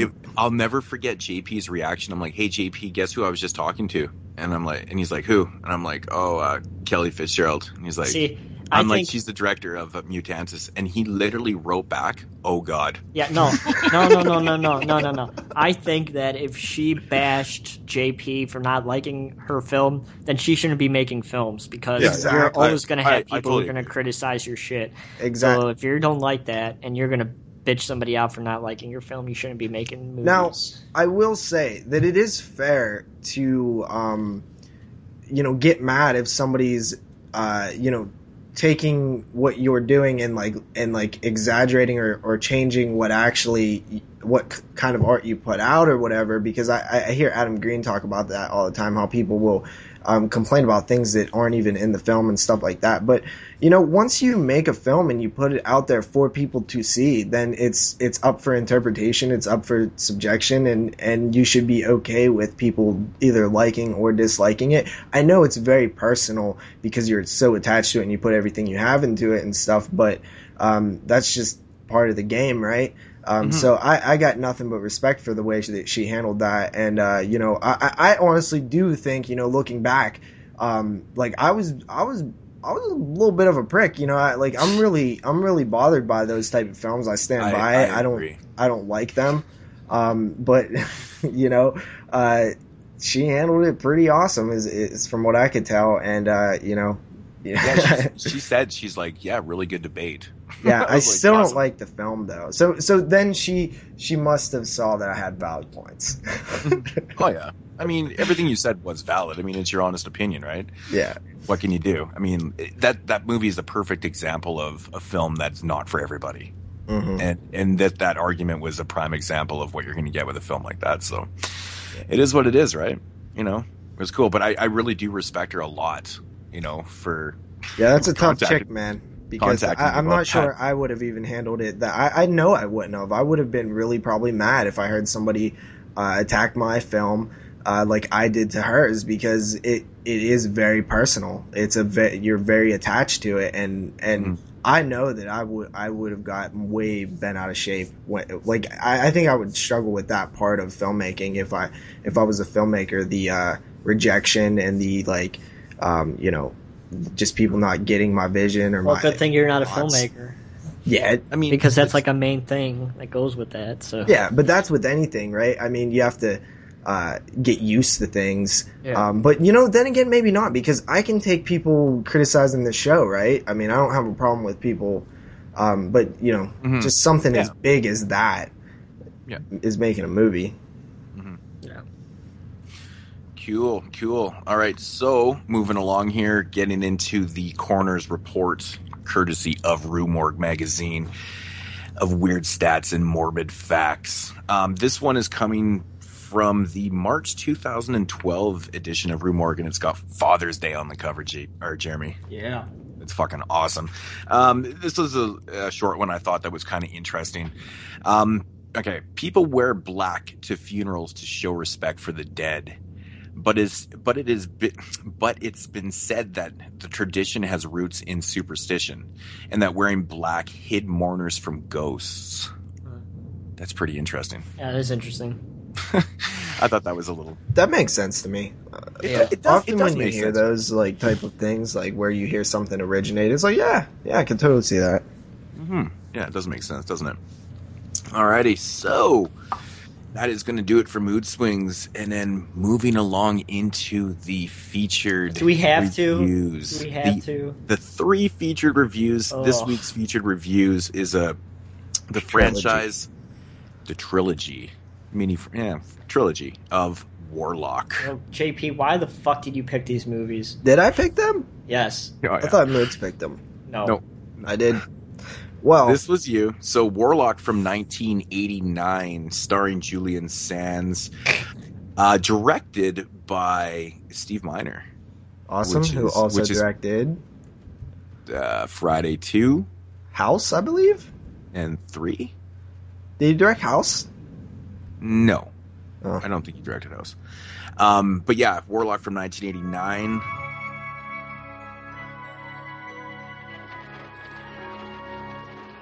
In a time of fear and suspicion, you choose to admit your crimes before man and God? His coming was foretold.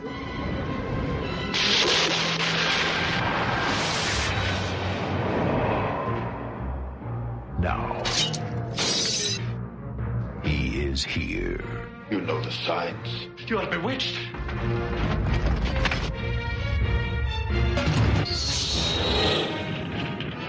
He has the face of an angel. Channel me a spirit. The charm of the devil. Hear me when I say he's evil. Evil absolute. And the powers of a god.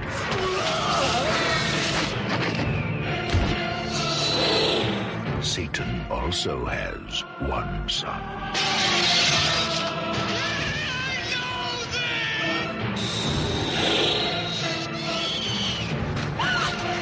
The first to have laid eyes upon the new Messiah.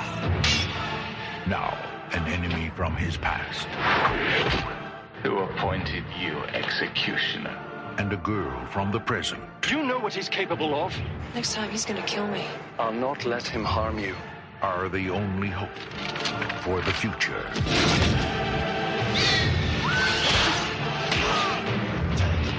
This is the terrifying adventure that could set the world on fire. Warlock. Okay. So in Boston of 1691, a warlock is sentenced to death, but escapes magically into the future, our present. How? Followed by a witch hunter. There he is searching for 3 parts of the Devil's Bible, trailed by the witch hunter and a woman whose house he landed in. They must stop him, as the book contains the true name of God, which he can use to uncreate the world if spoken backwards. By showing his real name. By showing God's real name. All right, so I hated this movie the first half hour. I told JP that. Thoughts on this one, guys? Where do we want to start here? Well, okay, so this film is kind of time travel-y, right? I mean, it really reminds me of The Terminator in terms of the way it's laid out, right? You have this hero character coming back through time to stop a stronger thing, and he's hooking up with a chick who's dragging along into this situation. Yeah. Okay, for people that don't know what a warlock is just it's a male witch. Yeah. Unless you ask one of those people who are consider themselves modern day witches, I guess that's like a derogatory term or something. Warlock I remember reading that somewhere. I love it. You're a witch, but you're a man. Here, it's your turn. Tampa Bay sucks. I love that part when he's talking about Tampa Bay's football team. And then he fucking kills the kid. Yeah. Dude, listen.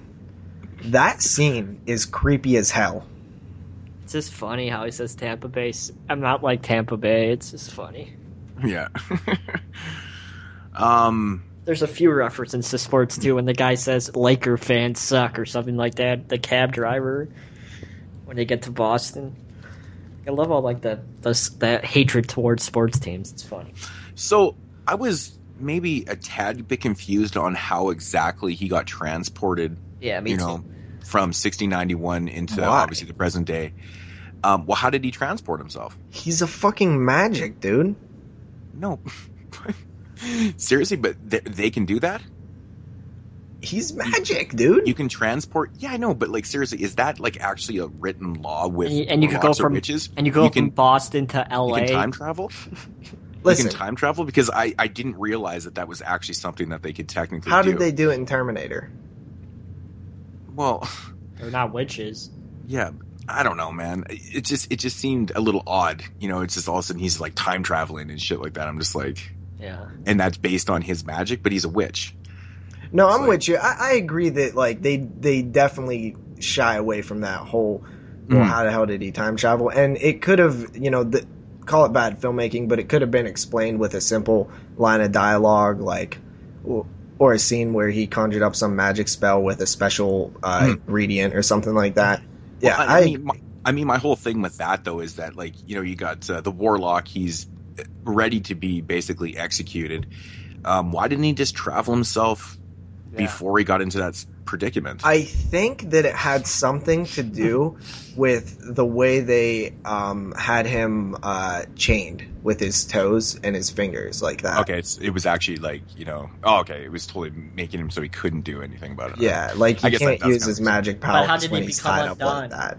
How did he become undone? What did he do? I actually forget. I know he's like at the top of the tower, and then like the guy comes in, he's like, "Oh, you should die," and then he leaves, and then he comes back up and he's gone. Yeah, I'm not really too sure how he got out of that, to be honest. Like you had some Chucky shit thunder coming from the sky, and then he was gone. So it's like, well, how did he become unchained? Mm-hmm. Okay, so some obvious plot holes there, guys. Quite a bit. Totally.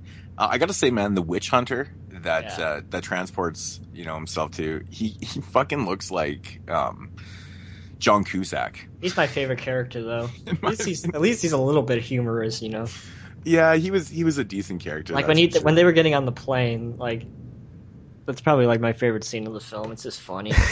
That I will say that they did an alright job with the obvious time travel jokes because the guy is obviously unfamiliar with modern technology, so they definitely play that up a bit. And he's like, we'll take your carriage or something. Yeah. Stop this carriage.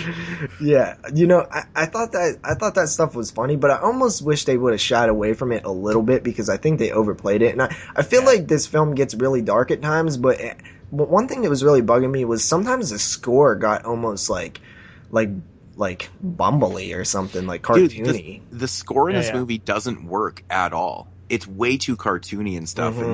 And I think this movie suffers from not knowing exactly what tone it wants to present itself. Yeah, it's like a comedy at one point, and then it's like horror at one point, and then it's drama at another point. It totally is all over the place, and it's very bad. It's frustrating to watch because you're like, I don't know what I'm watching right now. Yeah. Really?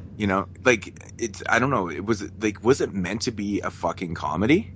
Well, I think that it was meant to be like a horror film, but I feel like whoever wrote it or directed it, probably I'm gonna say the writer. I'm gonna say the writer probably had comedy in his heart, so he kept trying to pepper it in throughout this story. I feel like he probably wanted to write comedies, and he ended up getting a gig writing a horror film. That's what it feels like to me. Mm-hmm. So one thing I actually really like about this film is it does a fantastic job of setting up a mythology for the character with a lot of key things. Like, they really have a lot of rules and just mythology for the warlock, like the footprints with the nails and the salting the rope thing. you know, too bad that all goes down the shitter in Warlock 2, but yeah, they don't even have fucking rules in part 2, man. No. But yeah, I know what you're saying though. The mythology that's set up is kind of cool. I'm always a big fan of that. It gives you an idea. Yeah, I'm always a big fan of when they take the time to really like flesh out like the character and like what the mythology is of the witch, and probably a lot of it they took from actual like actual mythology, but I'm sure they added some of their own in as well. Did this movie look good, like effect wise, back in 1989? Because watching it again, it's like it's so fucking laughable. The effects in this movie are so bad. Like the tornado's really fucking bad. Yeah, like stuff like that, though, man. I think it's just of the time, man. Like stuff like that really doesn't bother me. It's almost like a, no, but it's like it's not even that it's just charming. laughable. You know, to me, it has like a charm to it. To me, it comes off like comical. And that's where I go back to like the tone of the film. Like, is it supposed to be more comical? Maybe that's why they have those type of effects. No in way. I don't think the effects have anything to do with the comedic tone of the film. I just think they come off that way because they're dated and bad. Yeah, they're bad. Yeah, I think it's because it's such an independent film. So it's like even in 1989, they still had some pretty good fucking effects. Had a $7 million budget. Oh really? Some of those ones fucking.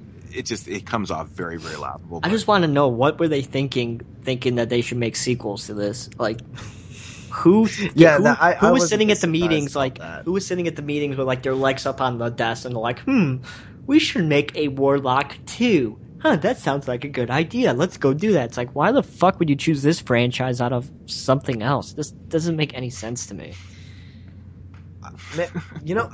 To be honest, like, I love the like the aging woman thing. Like I find it kind of sad, dude. Yeah, I fucking hated that part, man. I fucking hated that too. Why? Man. I so thought it was annoying. Super lame. Yeah, it's annoying. I thought it was so lame, and I hated the. Why fact was it that, lame? Oh, he stole your bracelet. It's a bad subplot. It's a bad thing. Like it's not a subplot. Yes. Well, no, what? Yeah, kind of. The main point is to kill the Warlock, and the main thing.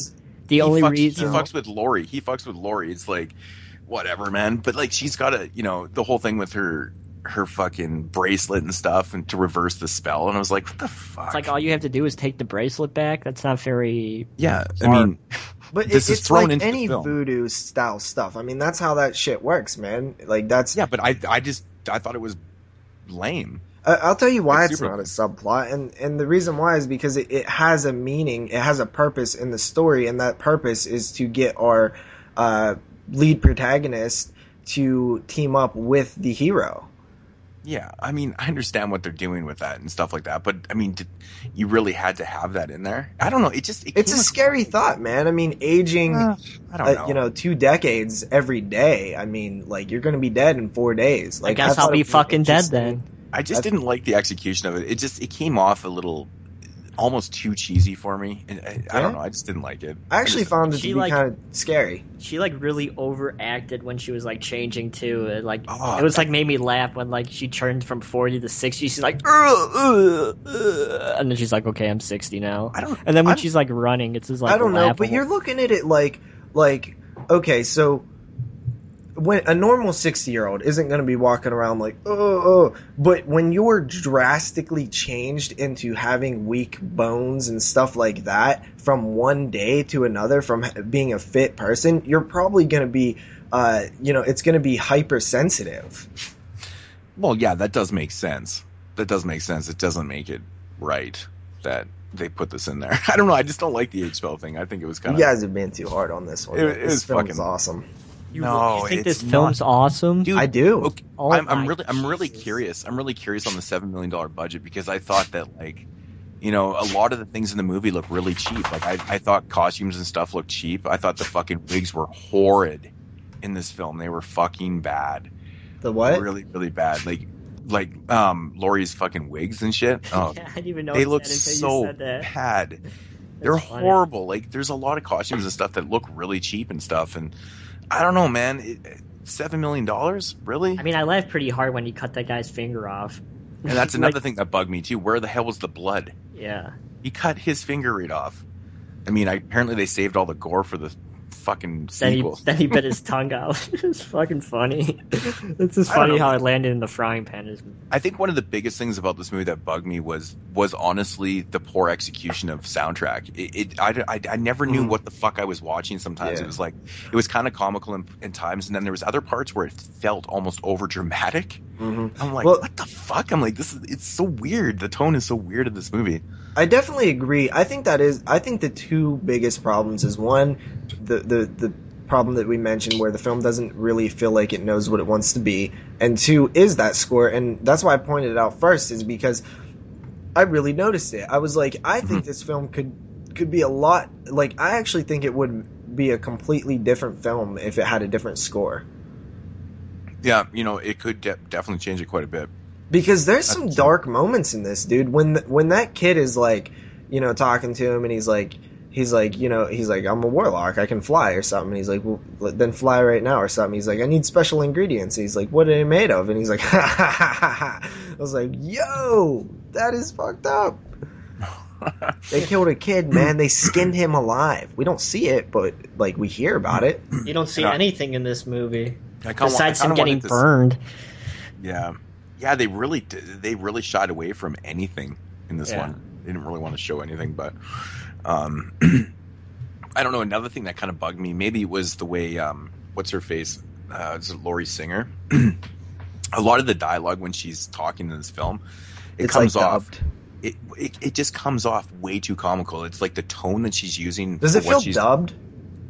I didn't really notice, but I feel like sometimes it's dubbed. Like when she's old and you can't see her face and she's talking. Yeah, maybe at times, yeah. But like there was a couple certain scenes where she was talking, and the way she was delivering her lines was like, it fucking feels like a comedy, man. It just, I don't know, man. The tone of this film threw me off through the whole fucking thing. Like I think right from the beginning, the opening scene in 1691, it comes off very dark and kind of serious and stuff. And then as soon as the warlock gets into the present day, it just it just shifts so much for me. I'm just like, okay, I'd like to see this movie very, very dark toned. Like really, really dark toned. Like, show them skinning that kid. Why not? Get it real I'm vicious, cool man. Without that, I don't think it needs to have that. I mean, I feel like the way that was executed was like good enough for me. Like it actually was like disturbing to me slightly. Now I will say that I probably think I know why this stuff doesn't bug me as much as you guys. I seen this film when I was a kid, and when I was a kid, I didn't really pick up on the comedy stuff. I just noticed that it was like kind of creepy. The warlock dude, killing that kid and stuff. That blinding that guy, man. Like I don't know, like. I maybe I have like a nostalgic glasses on with this one, but I actually really enjoy this film. I like it a lot, and I love the mythology of the character, and I actually am. I like the hero character. Like I like tracking down the warlock. I think that the idea of the god, the true name of God, being that was what he was seeking with the book and stuff. Like I like that idea. I mean, it always, when you have these like super villains who want to destroy the world, it's always like, well, then what? Like then what? Exactly. But I mean, that's neither here nor there with those type of like villains. But I like the history of it. The church was over here, the hallowed ground stuff. Like they really did take time to kind of flesh out the mythology of the character, and I am a big fan of that stuff. Mm-hmm. Yeah, I mean, they did definitely do some pretty good job with that and stuff, but I just think that, as a whole for the film, like, you just need a better tone for that type of decent mythology and stuff. Like, I do agree that a lot of that stuff is actually pretty good. It's not so bad. I mean, but it's so sad that they just completely threw the fucking shit right out the window for part 2. But, I don't know, man. I understand where you're coming from. Like, all the mythology and stuff it's pretty decent, but it's still not enough for me to get totally engulfed in the film. You know what I'm saying? I can't get past the tone, man. I just don't know what the hell I'm watching. It really bugs me. It really does bug me. So, I mean, there was some scenes in this film that were pretty good. Like, the scene where they're at the cemetery. And, I thought the atmosphere, it actually looked pretty creepy. I thought the whole setting of of the cemetery was really well done. Yeah, I really like that too. And I like the coffin scene with the guy. Like, I like all that stuff. But this is my point though. I mean, like, this is how it shifts in tone so much throughout the film. It's like, all and of a it sudden, really does. And like, man, you're like, wow, this is really good atmosphere. And then it's like right after that, and it gets all comical again. You're like, what the fuck? It just keeps, kind of going, throwing me for a loop a little bit. But I don't know. I understand where you're coming from with the mythology, though. I do understand that, but yeah. There's actually a deleted scene that I read through trivia, and the fortune teller scene where he goes and channels like the devil through that fortune teller. Yeah.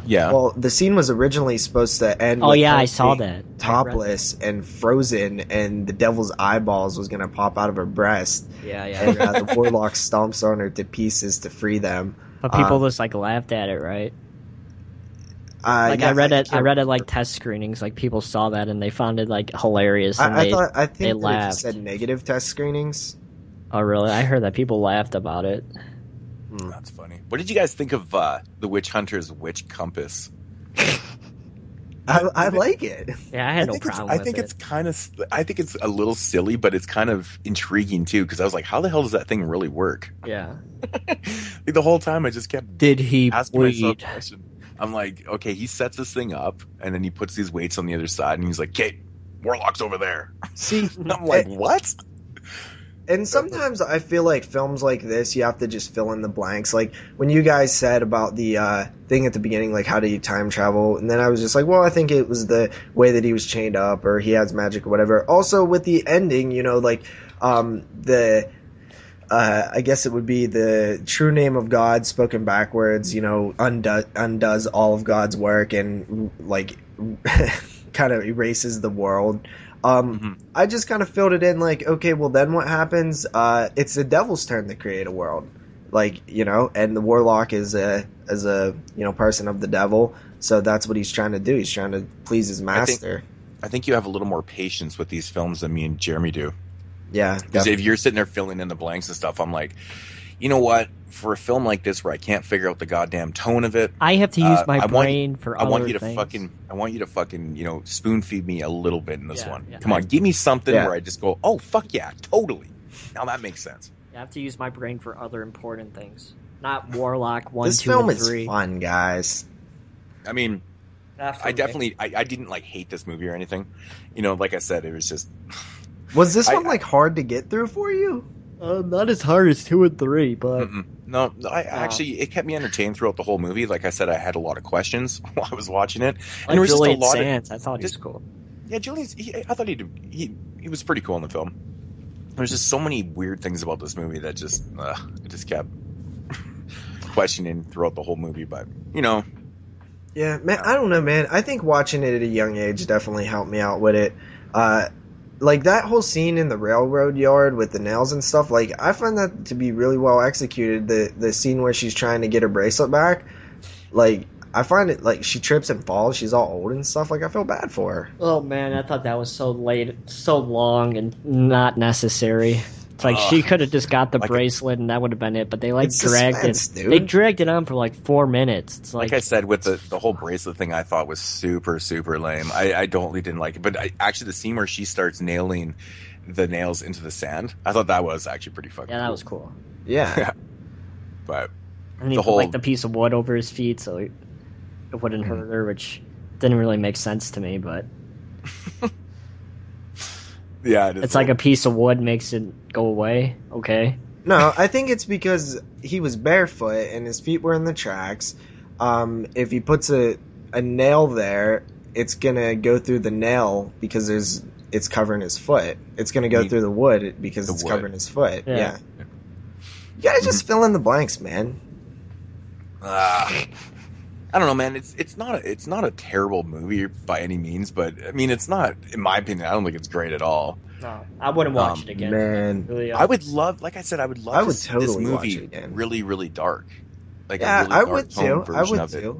Because the whole witch thing, to me, witches are kind of dark and it's, just the idea of what witches are. Yeah, especially if you would go like real dark and no comedy at all. The very idea of like, dude, that is a great idea. Like, their flying potion is fat from a unbaptized child. How dark is that, dude? I know that is pretty fucking wild. He's cooking up the fat on like a fire. Oh my god. I know. And then he drinks it.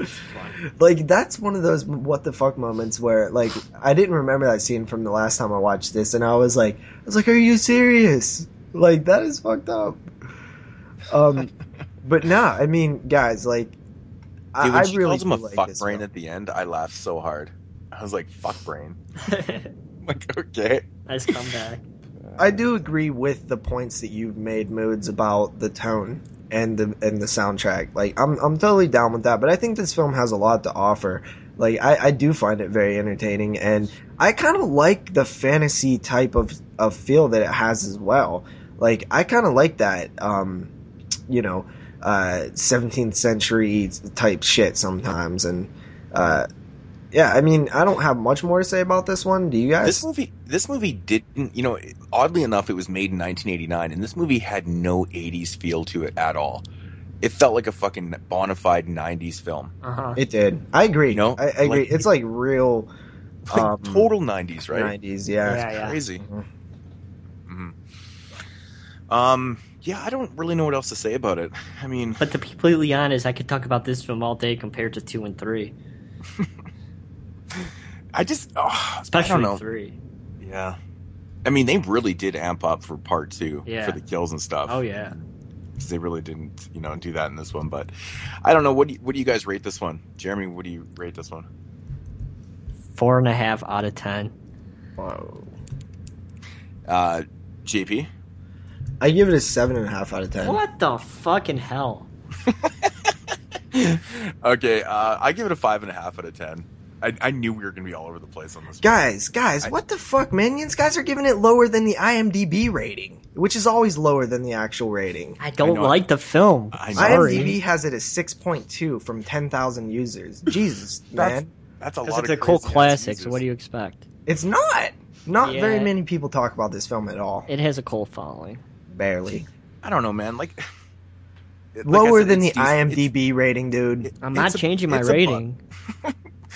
Yeah, I'm not overly too impressed with it, man. Like I said, I hadn't watched this movie in 20 years, and after I watched it, I was like, that's pretty much why I haven't watched it in 20 years. I didn't get a lot of enjoyment out of it, like, to be honest, and there was a lot of things that were super bugging me about this movie. Like I said, man, like, tone and, music and stuff, it's such a big element, and it's just coming off way too wrong for me.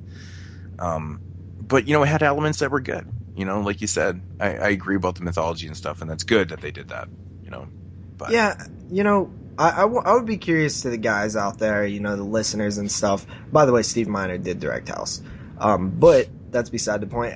Guys, back me up on this one, man. I have a feeling there's more fans out there than just me. Like, I feel like more people should be where I am at. You don't have to defend yourself, man. Yeah, seriously. Just, it's not a big deal. I'm not be like, oh, fuck that JP, I'm out of here. He likes Warlock. No, it's not about defending myself. I just want to prove that you guys are being too harsh on it. Okay, coming from the guy that fucking totally ripped me dead. Okay, you're telling me that's more entertaining than this shit? No, I'm just using that as an example. He's telling me to fucking... Okay. I'm being too harsh. I think I was not very harsh on it at all. No, I stated what I liked and what I didn't. I just feel like maybe there's, I don't know. There's obviously some kind of thing that I'm getting that you guys aren't out of it, and I actually figured, like, when we did the original Warlock, I've never seen the sequels, but like the idea behind I actually thought that Moods was gonna like this one, and Jeremy, because I remembered it fondly. Theoretically, I did. 5.5 out of 10 is still a pass. Yeah. So. All right, but it's a 7.5, guys, out there. Trust me. All right, pick it up. 7.5 on episode number 33. Okay, so moving along into the 90s now. Warlock 2, or Warlock the Armageddon, from 1993, directed by Anthony Hitchcock. Whatever the fuck that is. Exactly right. The heavens shall turn black as death. The birds shall be severed from the sky. And within the heart of each lie the icons of our destruction. His coming was foretold. He is evil. The warlock is here. The son of Satan has returned to fulfill his destiny. What dost thou command? There are 5 stones like the one she wears. You must possess them all. He has 6 days to seek out the stones of power. Who the hell are you? I'm interested in this stone. It's not for sale. I never said anything about buying. And hold destruction in the palm of his hand. Tomorrow, everything is going to be destroyed. I've come for the stone. A chosen few stand between him and his quest. Who am I? A second warrior. Get the stone as far away as possible. They must destroy him. This is the best you can do! Before he destroys creation. Welcome to the other side of reality. But to conquer the warlock, Happy trails, partners. they must face the ultimate fear.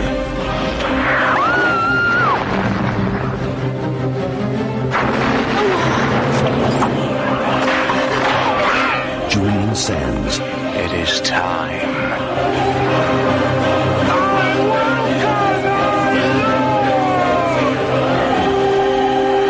Warlock, the Armageddon.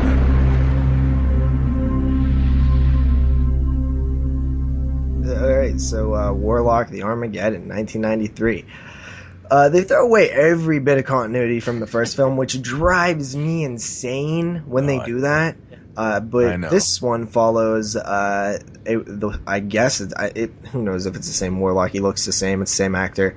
Every 600 years, a great evil has an opportunity to escape and unleash Armageddon. A group of 5 stones has through a lunar eclipse to either free the evil or banish it for another 600 years. An order of druids battle with a warlock determined to unleash his father upon the world. So basically, this warlock is allowed to come out every 600 years during a 2 different kinds of like eclipses that happens in like 5 days apart or 6 days apart.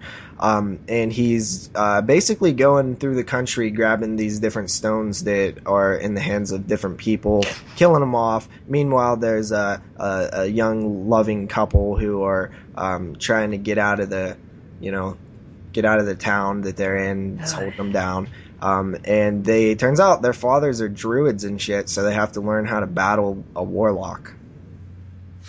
Like, how hard would it be to slick back your fucking hair so you look like the same damn warlock, dude? Like, his hair is like... I don't mind that. Yeah, I know, but that's like the main nitgrit that I had, like, when he got birthed by this lady, which fucking made me laugh. Made me laugh. Okay, this movie right here starts off really, really bad. Yeah. I think we mentioned this with the opening credits sequence, man. So bad. It's like every poorly 5 done. Every 5 seconds, like, wah, pause. Well, see, I don't have a problem with that pause. being done. I mean, Rob Zombie's done that in the past, but it's just the execution on this one felt sloppy. Well, exactly. Exactly. There's a way to do that, and this was the wrong way. And then followed by terrible dialogue in this movie, man. Yeah. There's some really, really bad conversations and just poorly written script. Remember what I said yesterday when we were talking? You're like, is it better than the first? Is Warlock 2 and 3 better than the first one? I was like, nope. Shitty acting, shitty dialogue, and the effects are the only good thing. That's about it. Man, sounds... Yeah. The whole thing with the druids, man, they got to do a little more research and stuff when they're, incorporating these type of things into these films, because they're talking about like how these druid characters get like their mystical powers and stuff from Christ and stuff, and I was like, what? I mean, the druids and the Hebrews, were they? I thought they was getting them from like the trees and shit. No, I think it was implied that they were actually getting it from God and stuff. But the funny thing is about the history of druids and stuff, they were around way before Christ and whatnot. And, they don't really incorporate that properly. I think it's just kind of misleading. I mean, if you do know history and stuff, if you kind of look at it, what they're doing, you're like, what? That doesn't make any fucking sense. And in my opinion, it's actually just ignorant. Right? Yeah, well, there was no Wikipedia pages back then, and people didn't know what the hell was going on. So sometimes it's called a book, JP. Because I actually was watching the movie and I stopped it to check out something. I was like, Truids, I'm like, this doesn't seem right. And sure enough, it even says fucking. It just didn't make sense what they did in the movie. But it's one of those things like Druids were around before Christ, right? Yeah. Yeah. So maybe they're talking about the Druids that happened after Christ. Well, I mean, they could be. But I'm just saying it. But they basically say that they get their powers from God, from Christ and stuff. Well, maybe they do not. And I'm like, but they obviously had powers and stuff because they're talking about Druids in general, right? So there was obviously a time before Christ, and they had these powers, these magical powers and stuff, even then, because that's what they do. They have these magical powers to protect Earth from the evil, right? And this is before Christ, too. So you have to imply that to it, man. Yeah, but you can also look at it like, well, stuff happened after Christ also. You can, but I'm just saying the Druids always had these mystical powers. So where were they getting it before Christ then? Where were they? I'm just saying, like, if they, obviously they could be getting it from Christ now, like, because it's like present day Druids and stuff. I don't know, but it just doesn't make any sense, man. It doesn't, because if the Druids always had these mystical powers before Christ was ever around, you know what I'm saying? Yeah, I get what you're saying, but I'm saying that it doesn't necessarily disprove it either, because just because they got them from something else beforehand doesn't mean that they could get them from something else after. You know what I mean? Well, I'm just saying, if the Druids already had these powers, why would they be going? Maybe they're stronger now. We get them from Christ. Maybe with the added of Jesus, Jesus, maybe their powers are a little bit stronger than they were back then. Mm-hmm. I guess. But once again, you have to kind of work things out in your own head. Mm-hmm. It's like, really? Well, let me just say this, guys. This is like, I didn't even think twice about that stuff because I don't really know much about Druids and shit, so I was just rolling with it. I'm like, all right, they fucking get their powers, and it probably works a lot better. It works a lot better if you don't know these things when you're watching this film, because if you don't know, then it's like whatever, there's no harm, right? But I knew something was wrong there. I was like looking it up, and fuck, sure enough, man, it wasn't right. But it's just the way it goes, But yeah, this one really doesn't have any continuity to the first film at all. And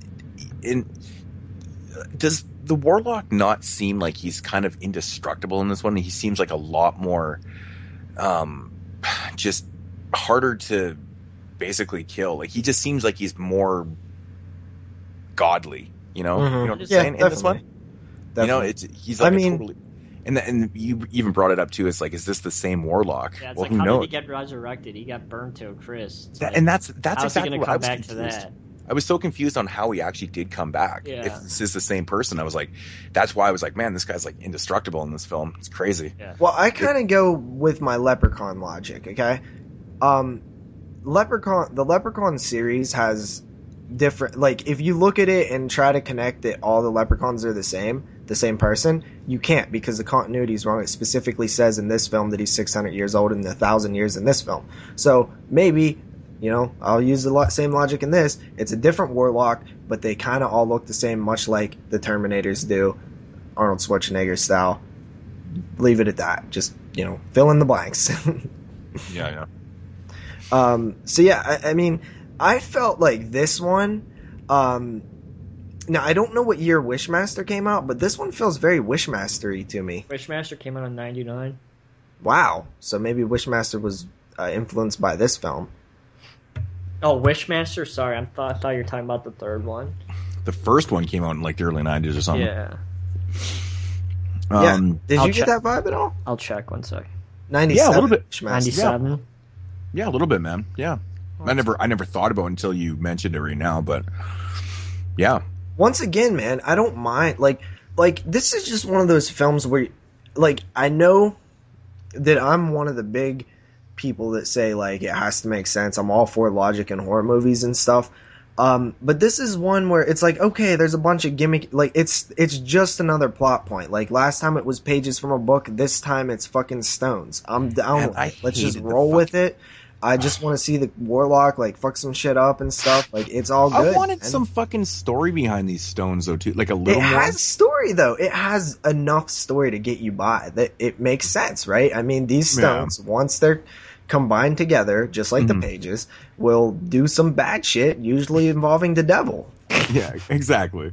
Exactly. But I wanted to know like exactly like where these stones came from and just like honestly just give me something there.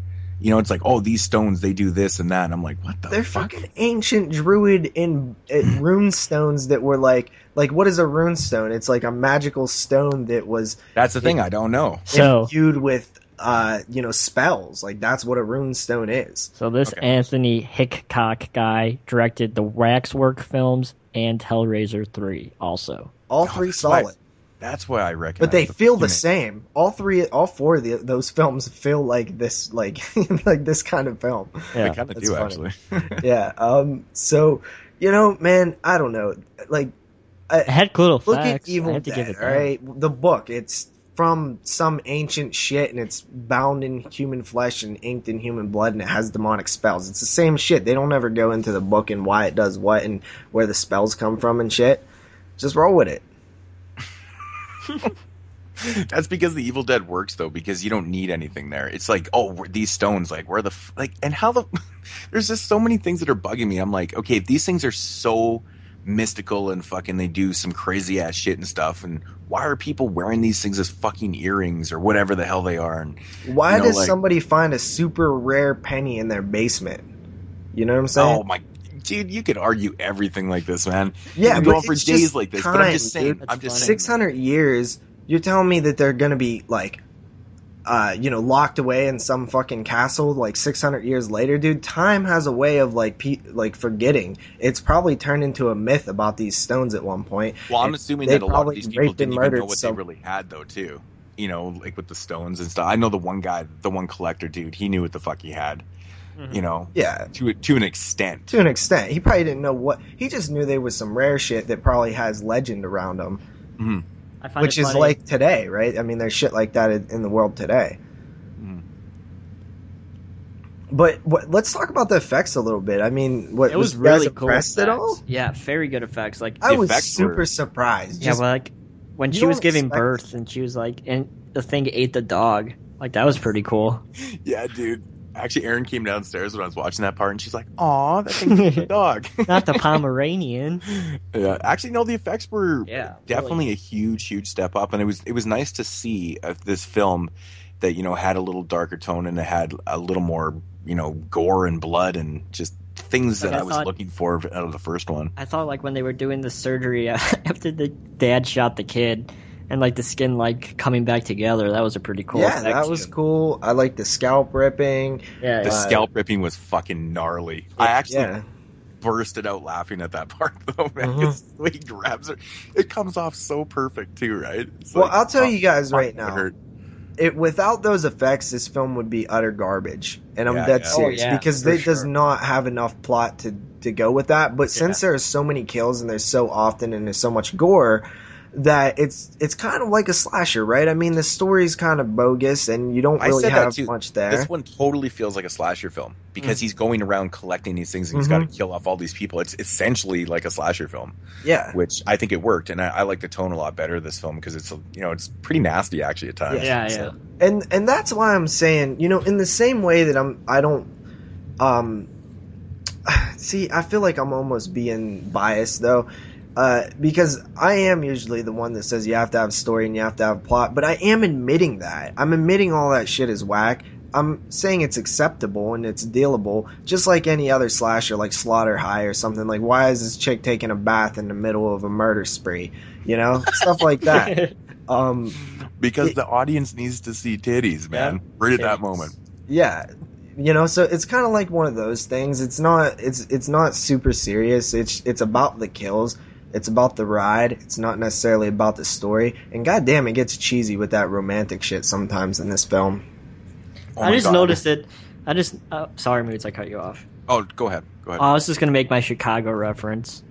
Like, when he's in fucking Boston or wherever he is in the beginning of the film, and he goes up to the cabbie and he says, "Take me to Chicago." I want to know how the fuck he knows what Didn't Chicago he make a map is. out of flesh? Okay, so he made a map out of flesh, but it doesn't say the states' names or anything. It's from the 1600s. How the fuck does he know what Chicago is? How you know it doesn't? Because in the first film, he's in South Carolina and Boston, and those were all colonies in the 1600s. Mm-hmm. So how the fuck does he know what Chicago is? Because it's Chicago... magic, and it's a magic flesh map that tells him where to go. Yeah, but once again, JP, that's ridiculous. That just made me laugh. Why is it ridiculous? It's a magic flesh map, dude. That is ridiculous. No, a magic flesh map? It's the fact that he knows about Chicago. He's a fucking wizard. But he shouldn't know about Chicago, though. It doesn't matter. Just because you're a wizard doesn't... You got a direct contact with the devil. Does the devil know about Chicago? Probably. Oh, God. Give me a break. Yeah, he was in the woman's fucking... It is a ridiculous part of the film. Yeah. How you know he didn't... maybe it wasn't... that we don't see him directly go from there to there. There's a scene that, there's a cut. Could have learned about Chicago on MapQuest or something. He was in the fucking cab. He asked the cabbie to take him to Chicago, so how could there be a cut?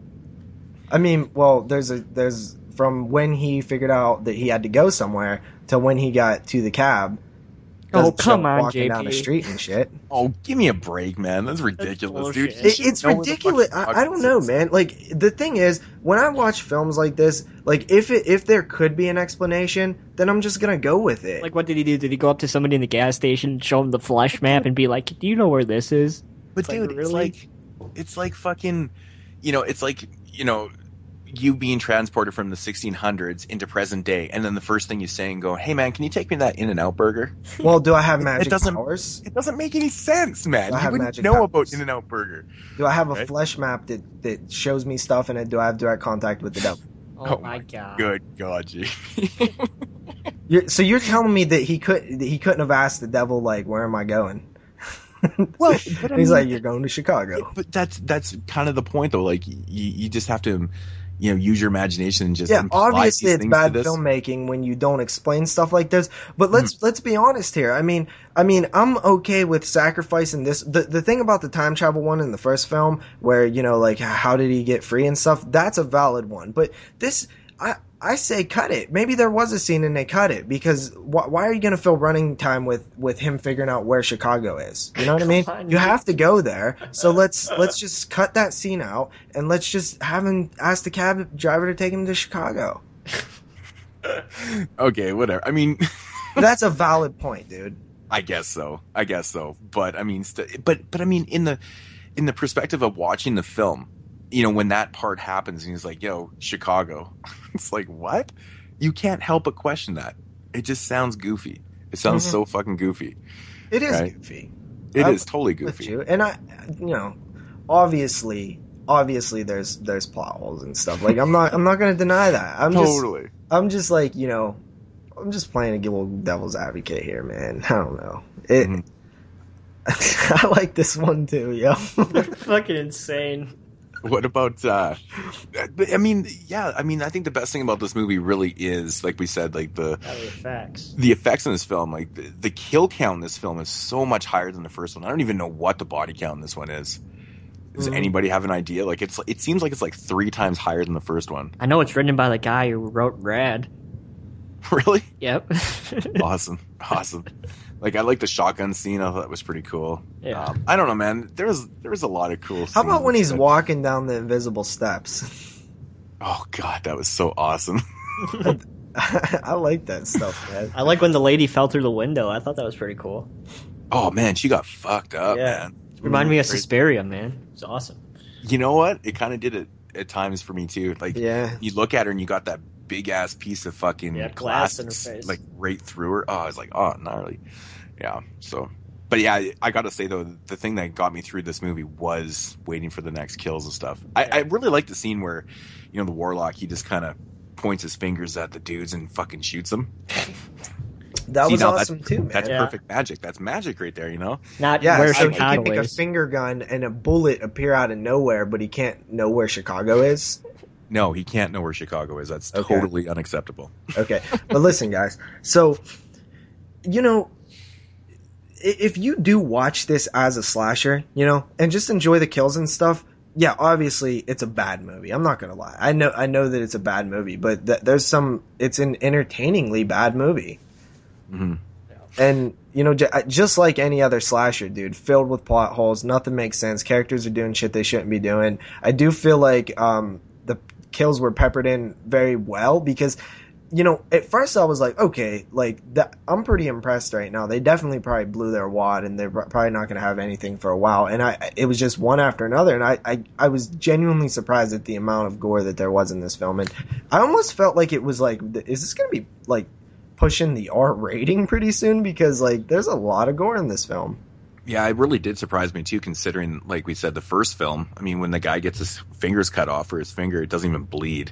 And this one, they're like fucking blood and gore and guts everywhere. It's actually quite a step up. It was pretty, not shocking. I don't want to use the word shocking, but it was just, I kind of went, wow. Yeah, I kind of went, wow, holy shit. You know, they amped it up, you know, for this film. Anyways. And then took a huge step back in part 3. Yep. Listen, but the budget of this film was $3 million. It had a theatrical release and it made $3,900,000. Are you fucking kidding me? This movie had a $4 million less budget than the first one? I guess so. Wow, crazy. Mm-hmm. It's interesting. Because this one actually does look a lot better. Yeah. It's interesting. I don't really know what else to say about it. You know, I thought that the overall tone for this one was a lot better. I thought the score was a lot better in this film too. Just a bunch of ridiculous scenes in this one, but you know, I enjoyed them though. I got to say the one scene with the collector, when the warlock transforms him into whatever, that little statue. Yeah. Dude, I was fucking pissing myself. I was like, that's so goofy looking. It is. It really is. It was so goofy looking the way they had those eyes moving in there. Fucking awesome. But yeah, I don't know, man. I had a lot more fun with this movie, to be honest. You know, but it's not a great movie by any means, but I had a lot more fun, which really does count. Yeah. So, ratings? Same thing here. 4.5 out of 10. 4.5 out of 10. I'll go next. I give it a 6.5 out of 10. I give this one also a 5.5 out of 10. Both still below the IMDb rating. That never happens. I'm telling you, that those ratings are always way lower than maybe actual you should pick ratings. better movies, and then I'll give them a higher rating. Dude, I was so surprised. Says the guy who picks fucking 4 terrible Fangoria films. No, that was the worst. That was actually way worse than this, dude. That was 5 films. No, 1 was good. Oh yeah, 1 was good. Yeah. I'll redeem myself next week. I was really surprised at the IMDb ratings on here being so high. I expected these to be like in the 3-4 range when I clicked on the pages. Yeah, I mean, but they're fun. Yeah, I mean, not all of them. It's okay. But yeah, so speaking of fun, a house has been in my family for hundreds of years. I didn't even know about it. Why don't you come with me? It'll be an adventure. You may not like what you find. I'll get it. Hello. My name is Philip Covington. Would you mind if I look around? Be my guest. Very powerful energy in this place. Okay, Philip. I get a bad vibe. You get a bad vibe watching cartoons. These soul urns and he'll belong to me. I think he's a warlock. True followers of the craft work their spells with the aid of a personal item from their victim. There's nothing for you here.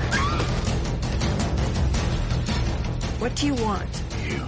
I've waited a long time. We gotta get out of here.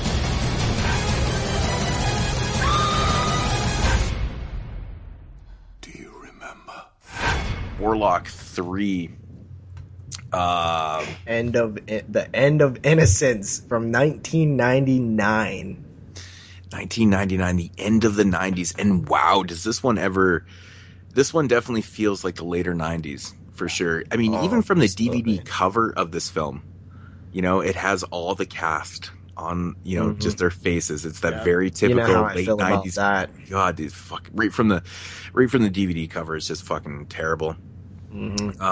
Warlock 3: The End of Innocence. So this is, I guess it's not. So they made 3 movies in 10 years. I can't believe they actually made a third one. It just blows my mind. Like I said, I have no idea how what's crazy? Yeah, what to add to what Jeremy was saying, like they made Warlock 2 in 1993. And then 6 years later, some guy's sitting there like, you know what? We should make Warlock 3. I just had an idea. What do you guys think about making another Warlock film?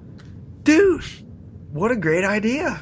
Like, and then they were like, crazy conversation. And they went up to Julian Sand and they're like, here's the script, sir, for the new Warlock film. And he looked at it, he's like, I'm not doing this shit. So they get somebody else. Yeah, dude, definitely. You gotta get Bruce Payne. Was one of my biggest complaints right away. Yeah. I guess we should get into the plot of this one. Yeah, the plot. Warlock 3, The End of Innocence, from the year 1999. A college student unexpectedly finds that she has inherited a house accompanied by a group of friends. She goes there to clear up her heirlooms before the structure is demolished. Almost immediately, she and her friends are targeted by a powerful warlock who is very interested in her bloodline. Yep, that's what it is. Yep. Yeah, this one has a ratings, everybody? This one has a really fucking bad setup to the film. It's just it feel so like almost full moon.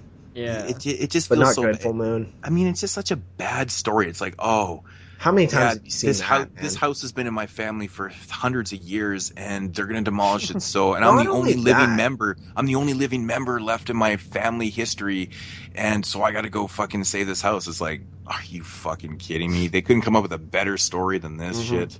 Yep. Oh my god. Sounds like Texas Chainsaw 3D.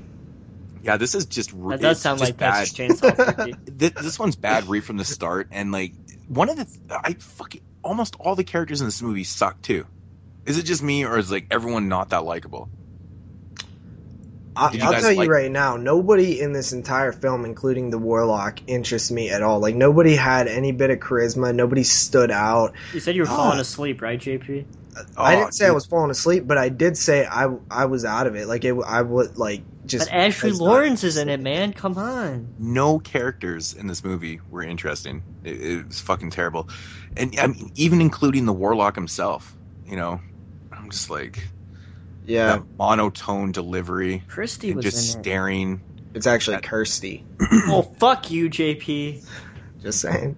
There's some hardcore Hellraiser fans that might get mad at you about that one. So let them bend me over and rape me for saying her name wrong. Yeah. I don't think that's what they would do, but... but in all honesty, this movie's crap, dude. I can't even defend this one. Yeah, this one didn't obviously have any continuity. It's just a really, really boring storyline. Why the fuck did they ever make this movie? I don't get it, man. It's even more mind-boggling than the idea to make the first sequel, because the first Warlock, even though you guys like have issues with it, and I agree that they're there. Like Jeremy said, it has a cult following, and it did okay at the time. Like I'm sure it was a high rental at the video stores. It seemed moderately, Hollywoodish, I guess. But this one, man, like the idea that they made a sequel after the second film. I love reading this review on Rotten Tomatoes. It says, "This dreadful third installment is more like the TV series Friends than the previous entries, and it has replaced the wonderful Julian Sands with a horribly miscast Bruce Payne in this pointless bore." That's an awesome review. I'm surprised he didn't use a Bruce Payne pun. This movie was Bruce Painful. Oh. Yeah, I mean, there's really nothing good to say about this movie. Even the fucking kills sucked. Yeah. Yeah, and I'm like really just waiting for good kills and stuff, and I'm like, okay, I hate these characters, pretty much all of them. I'm like, Bruce Payne, you gotta start fucking some shit up here, man. and it just never happens. Was that what he was like? And then I was like staring at there and look down at the DVD cover, looking at Bruce Payne staring at you like dog, you gotta start fucking some shit up because I can't take it anymore. I did, man. I grabbed my DVD and I was like, Bruce, this is painful, man. This is fucking like, terrible. Just look, we gotta have a chat. We gotta have a chat. But like, fucking bad. I mean, this one does have a little bit of titties in it, though. Yeah, a little bit. So does that save it for you? Sex and pain. No, it totally didn't, man. No. It's fucking bad. Close. But you know, oh my god, the thing about this one is, remember in the second one we're like, okay, like it has a lot of good kills and stuff. Without it, it would be crap. Mm-hmm. This is without it, and this is not only without it, but if you take all the kills out of the second film and you have the storyline, it's still a stronger storyline than this one. Yeah. What a heaping pile of shit this one is, man. I don't even know what to say about this movie because there's really nothing to say about it. It's just don't watch it. It's a really poor script. It's got a terrible cast. Like it's fucking okay. Did you guys even like the setting in the house? Not at all. I thought it sucked too, man. I was like, if you guys are going to have this ancient house that's like, hundreds of years old and stuff, make it fucking cool. Don't make it like super low budget, full moon shit, fucking. Yeah, but even full moons look cool. Castle Freak, come on, dude. Yeah, man. No, full moon always has like awesome, pretty cool settings and stuff, but like, you get the odd full moon film that's just like the worst piece of shit ever. Yeah. Yeah, like Witchcraft 3. Yeah, some shit like that. It's like this. I'm like, what the fuck? This is horrible. There's no redeemable qualities about this film. Like, how did they not have kills? How do you they didn't even take one step back in this film. They took a fucking, they did 16 backflips backwards. Yeah. With this one. It's fucking ridiculous, man. There's actually nothing to say about this one. Nah. No, there really isn't. It's like Toolbox Murders remake. So you guys want to hear something funny? So I've got my notes for Warlock 1 and 2 here, and then Warlock 3. The only note that I have for the whole movie, I wrote titties. It is true though, because you know what? That's a perfect thing, because I was sitting here watching Warlock. I was kicked back, chilling. The first two went by great for me. Like I didn't have an issue with them. The third one, it was one of those situations where I had to remind myself to watch the fucking TV and not like grab my phone. I had to put my phone away so I would stay paying attention, and I still would end up looking at the wall instead of the film, or looking around the room, or looking at my dog. And then I would see titties and I'd be like, oh, and that's it. Like that's the whole thing I remember pretty much, is like every once in a while there was boobs. Yeah. That's so sad that we've talked about boobs more than anything about the film. Yeah. Well, boobs are the best thing in life, man. Yeah. Well, Bruce Payne sucked. Just saying. Yeah, he was not good, man. I mean, like the original Warlock might not have been the greatest, but Julian Sands cool, man. He like, this guy's terrible. Yeah. Mm-hmm. I thought Ashley Lawrence did a pretty good job in the film, though. She was okay. You want to like her, it's Kirsty. But you know what?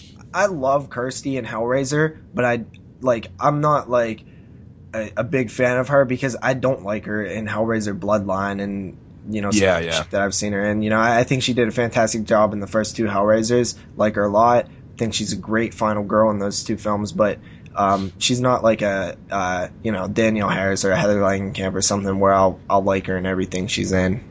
Mm-hmm. Yeah, that's a good point. Ratings? Man, I really just do not know what to say about this movie. It's just utter shit. It's a total avoid. Like, if you're gonna watch the Warlock films, which I do recommend you watch both 1 and 2, they're very solid despite what these guys say. But Warlock 3, man, it's not even worth picking up. I paid $9.99 for this shit, dude. I paid fucking $5.50 for my DVD. Yeah, man. I paid $5 about plus that. shipping. I'm pissed about that.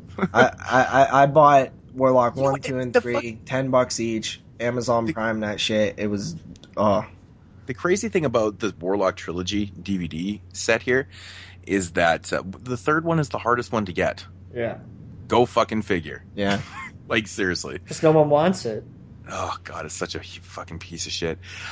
Ratings, Jeremy. 2 out of 10. I thought you were gonna say 1. It's not bad. 2.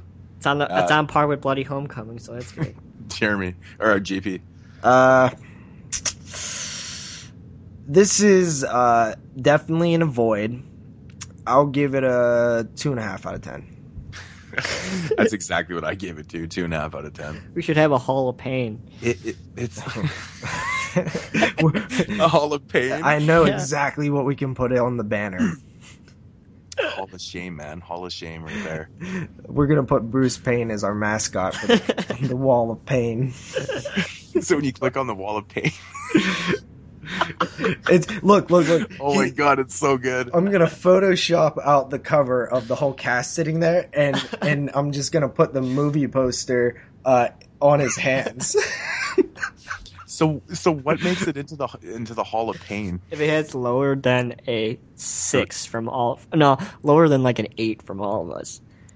Lower than 8? An 8 out of 10. No, I think it would have to be like lower than a. I think it would have to be like 3 or below, right? If we did it the opposite. Oh, are we doing the opposite? I thought we were doing. I'm not making a Wall of Pain, guys. Okay. Fucking rights, do it, man. Yeah, do it, man. Warlock, and this will only be for like feature reviews. Yeah. So if we get like a really really shit one that goes on the Wall of fucking Pain, I think the only what was the worst one we got? Entity. I think Entity, man. Entity would definitely be in the Wall of Pain. Yeah. Hey guys, that's the thing about picking these featured reviews when we don't know what they are. Sometimes it could be a shit review session, but I'm sure we said some funny shit in here. Like me getting raped by Hellraiser fans for saying their name wrong. Yeah, and it is what it is. Like, there's not much to say about Warlock 3. Hopefully the director doesn't message you, JP, and be like, "Why'd you hate my film?"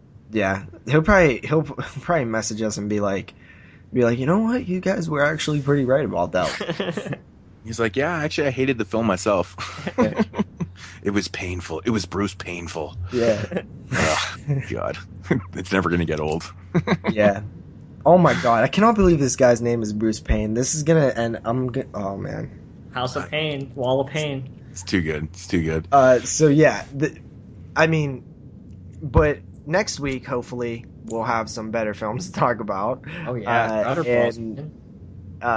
The Warlock trilogy, man.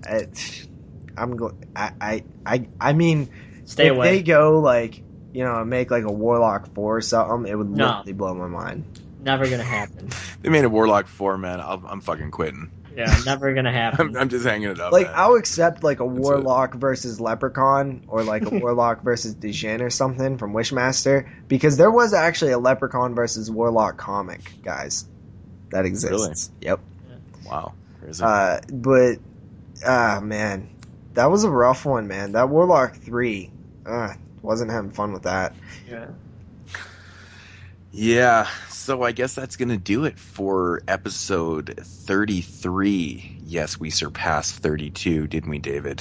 So that is going to do it for the 22 Shots of Moods and Horror podcast this week. Jeremy?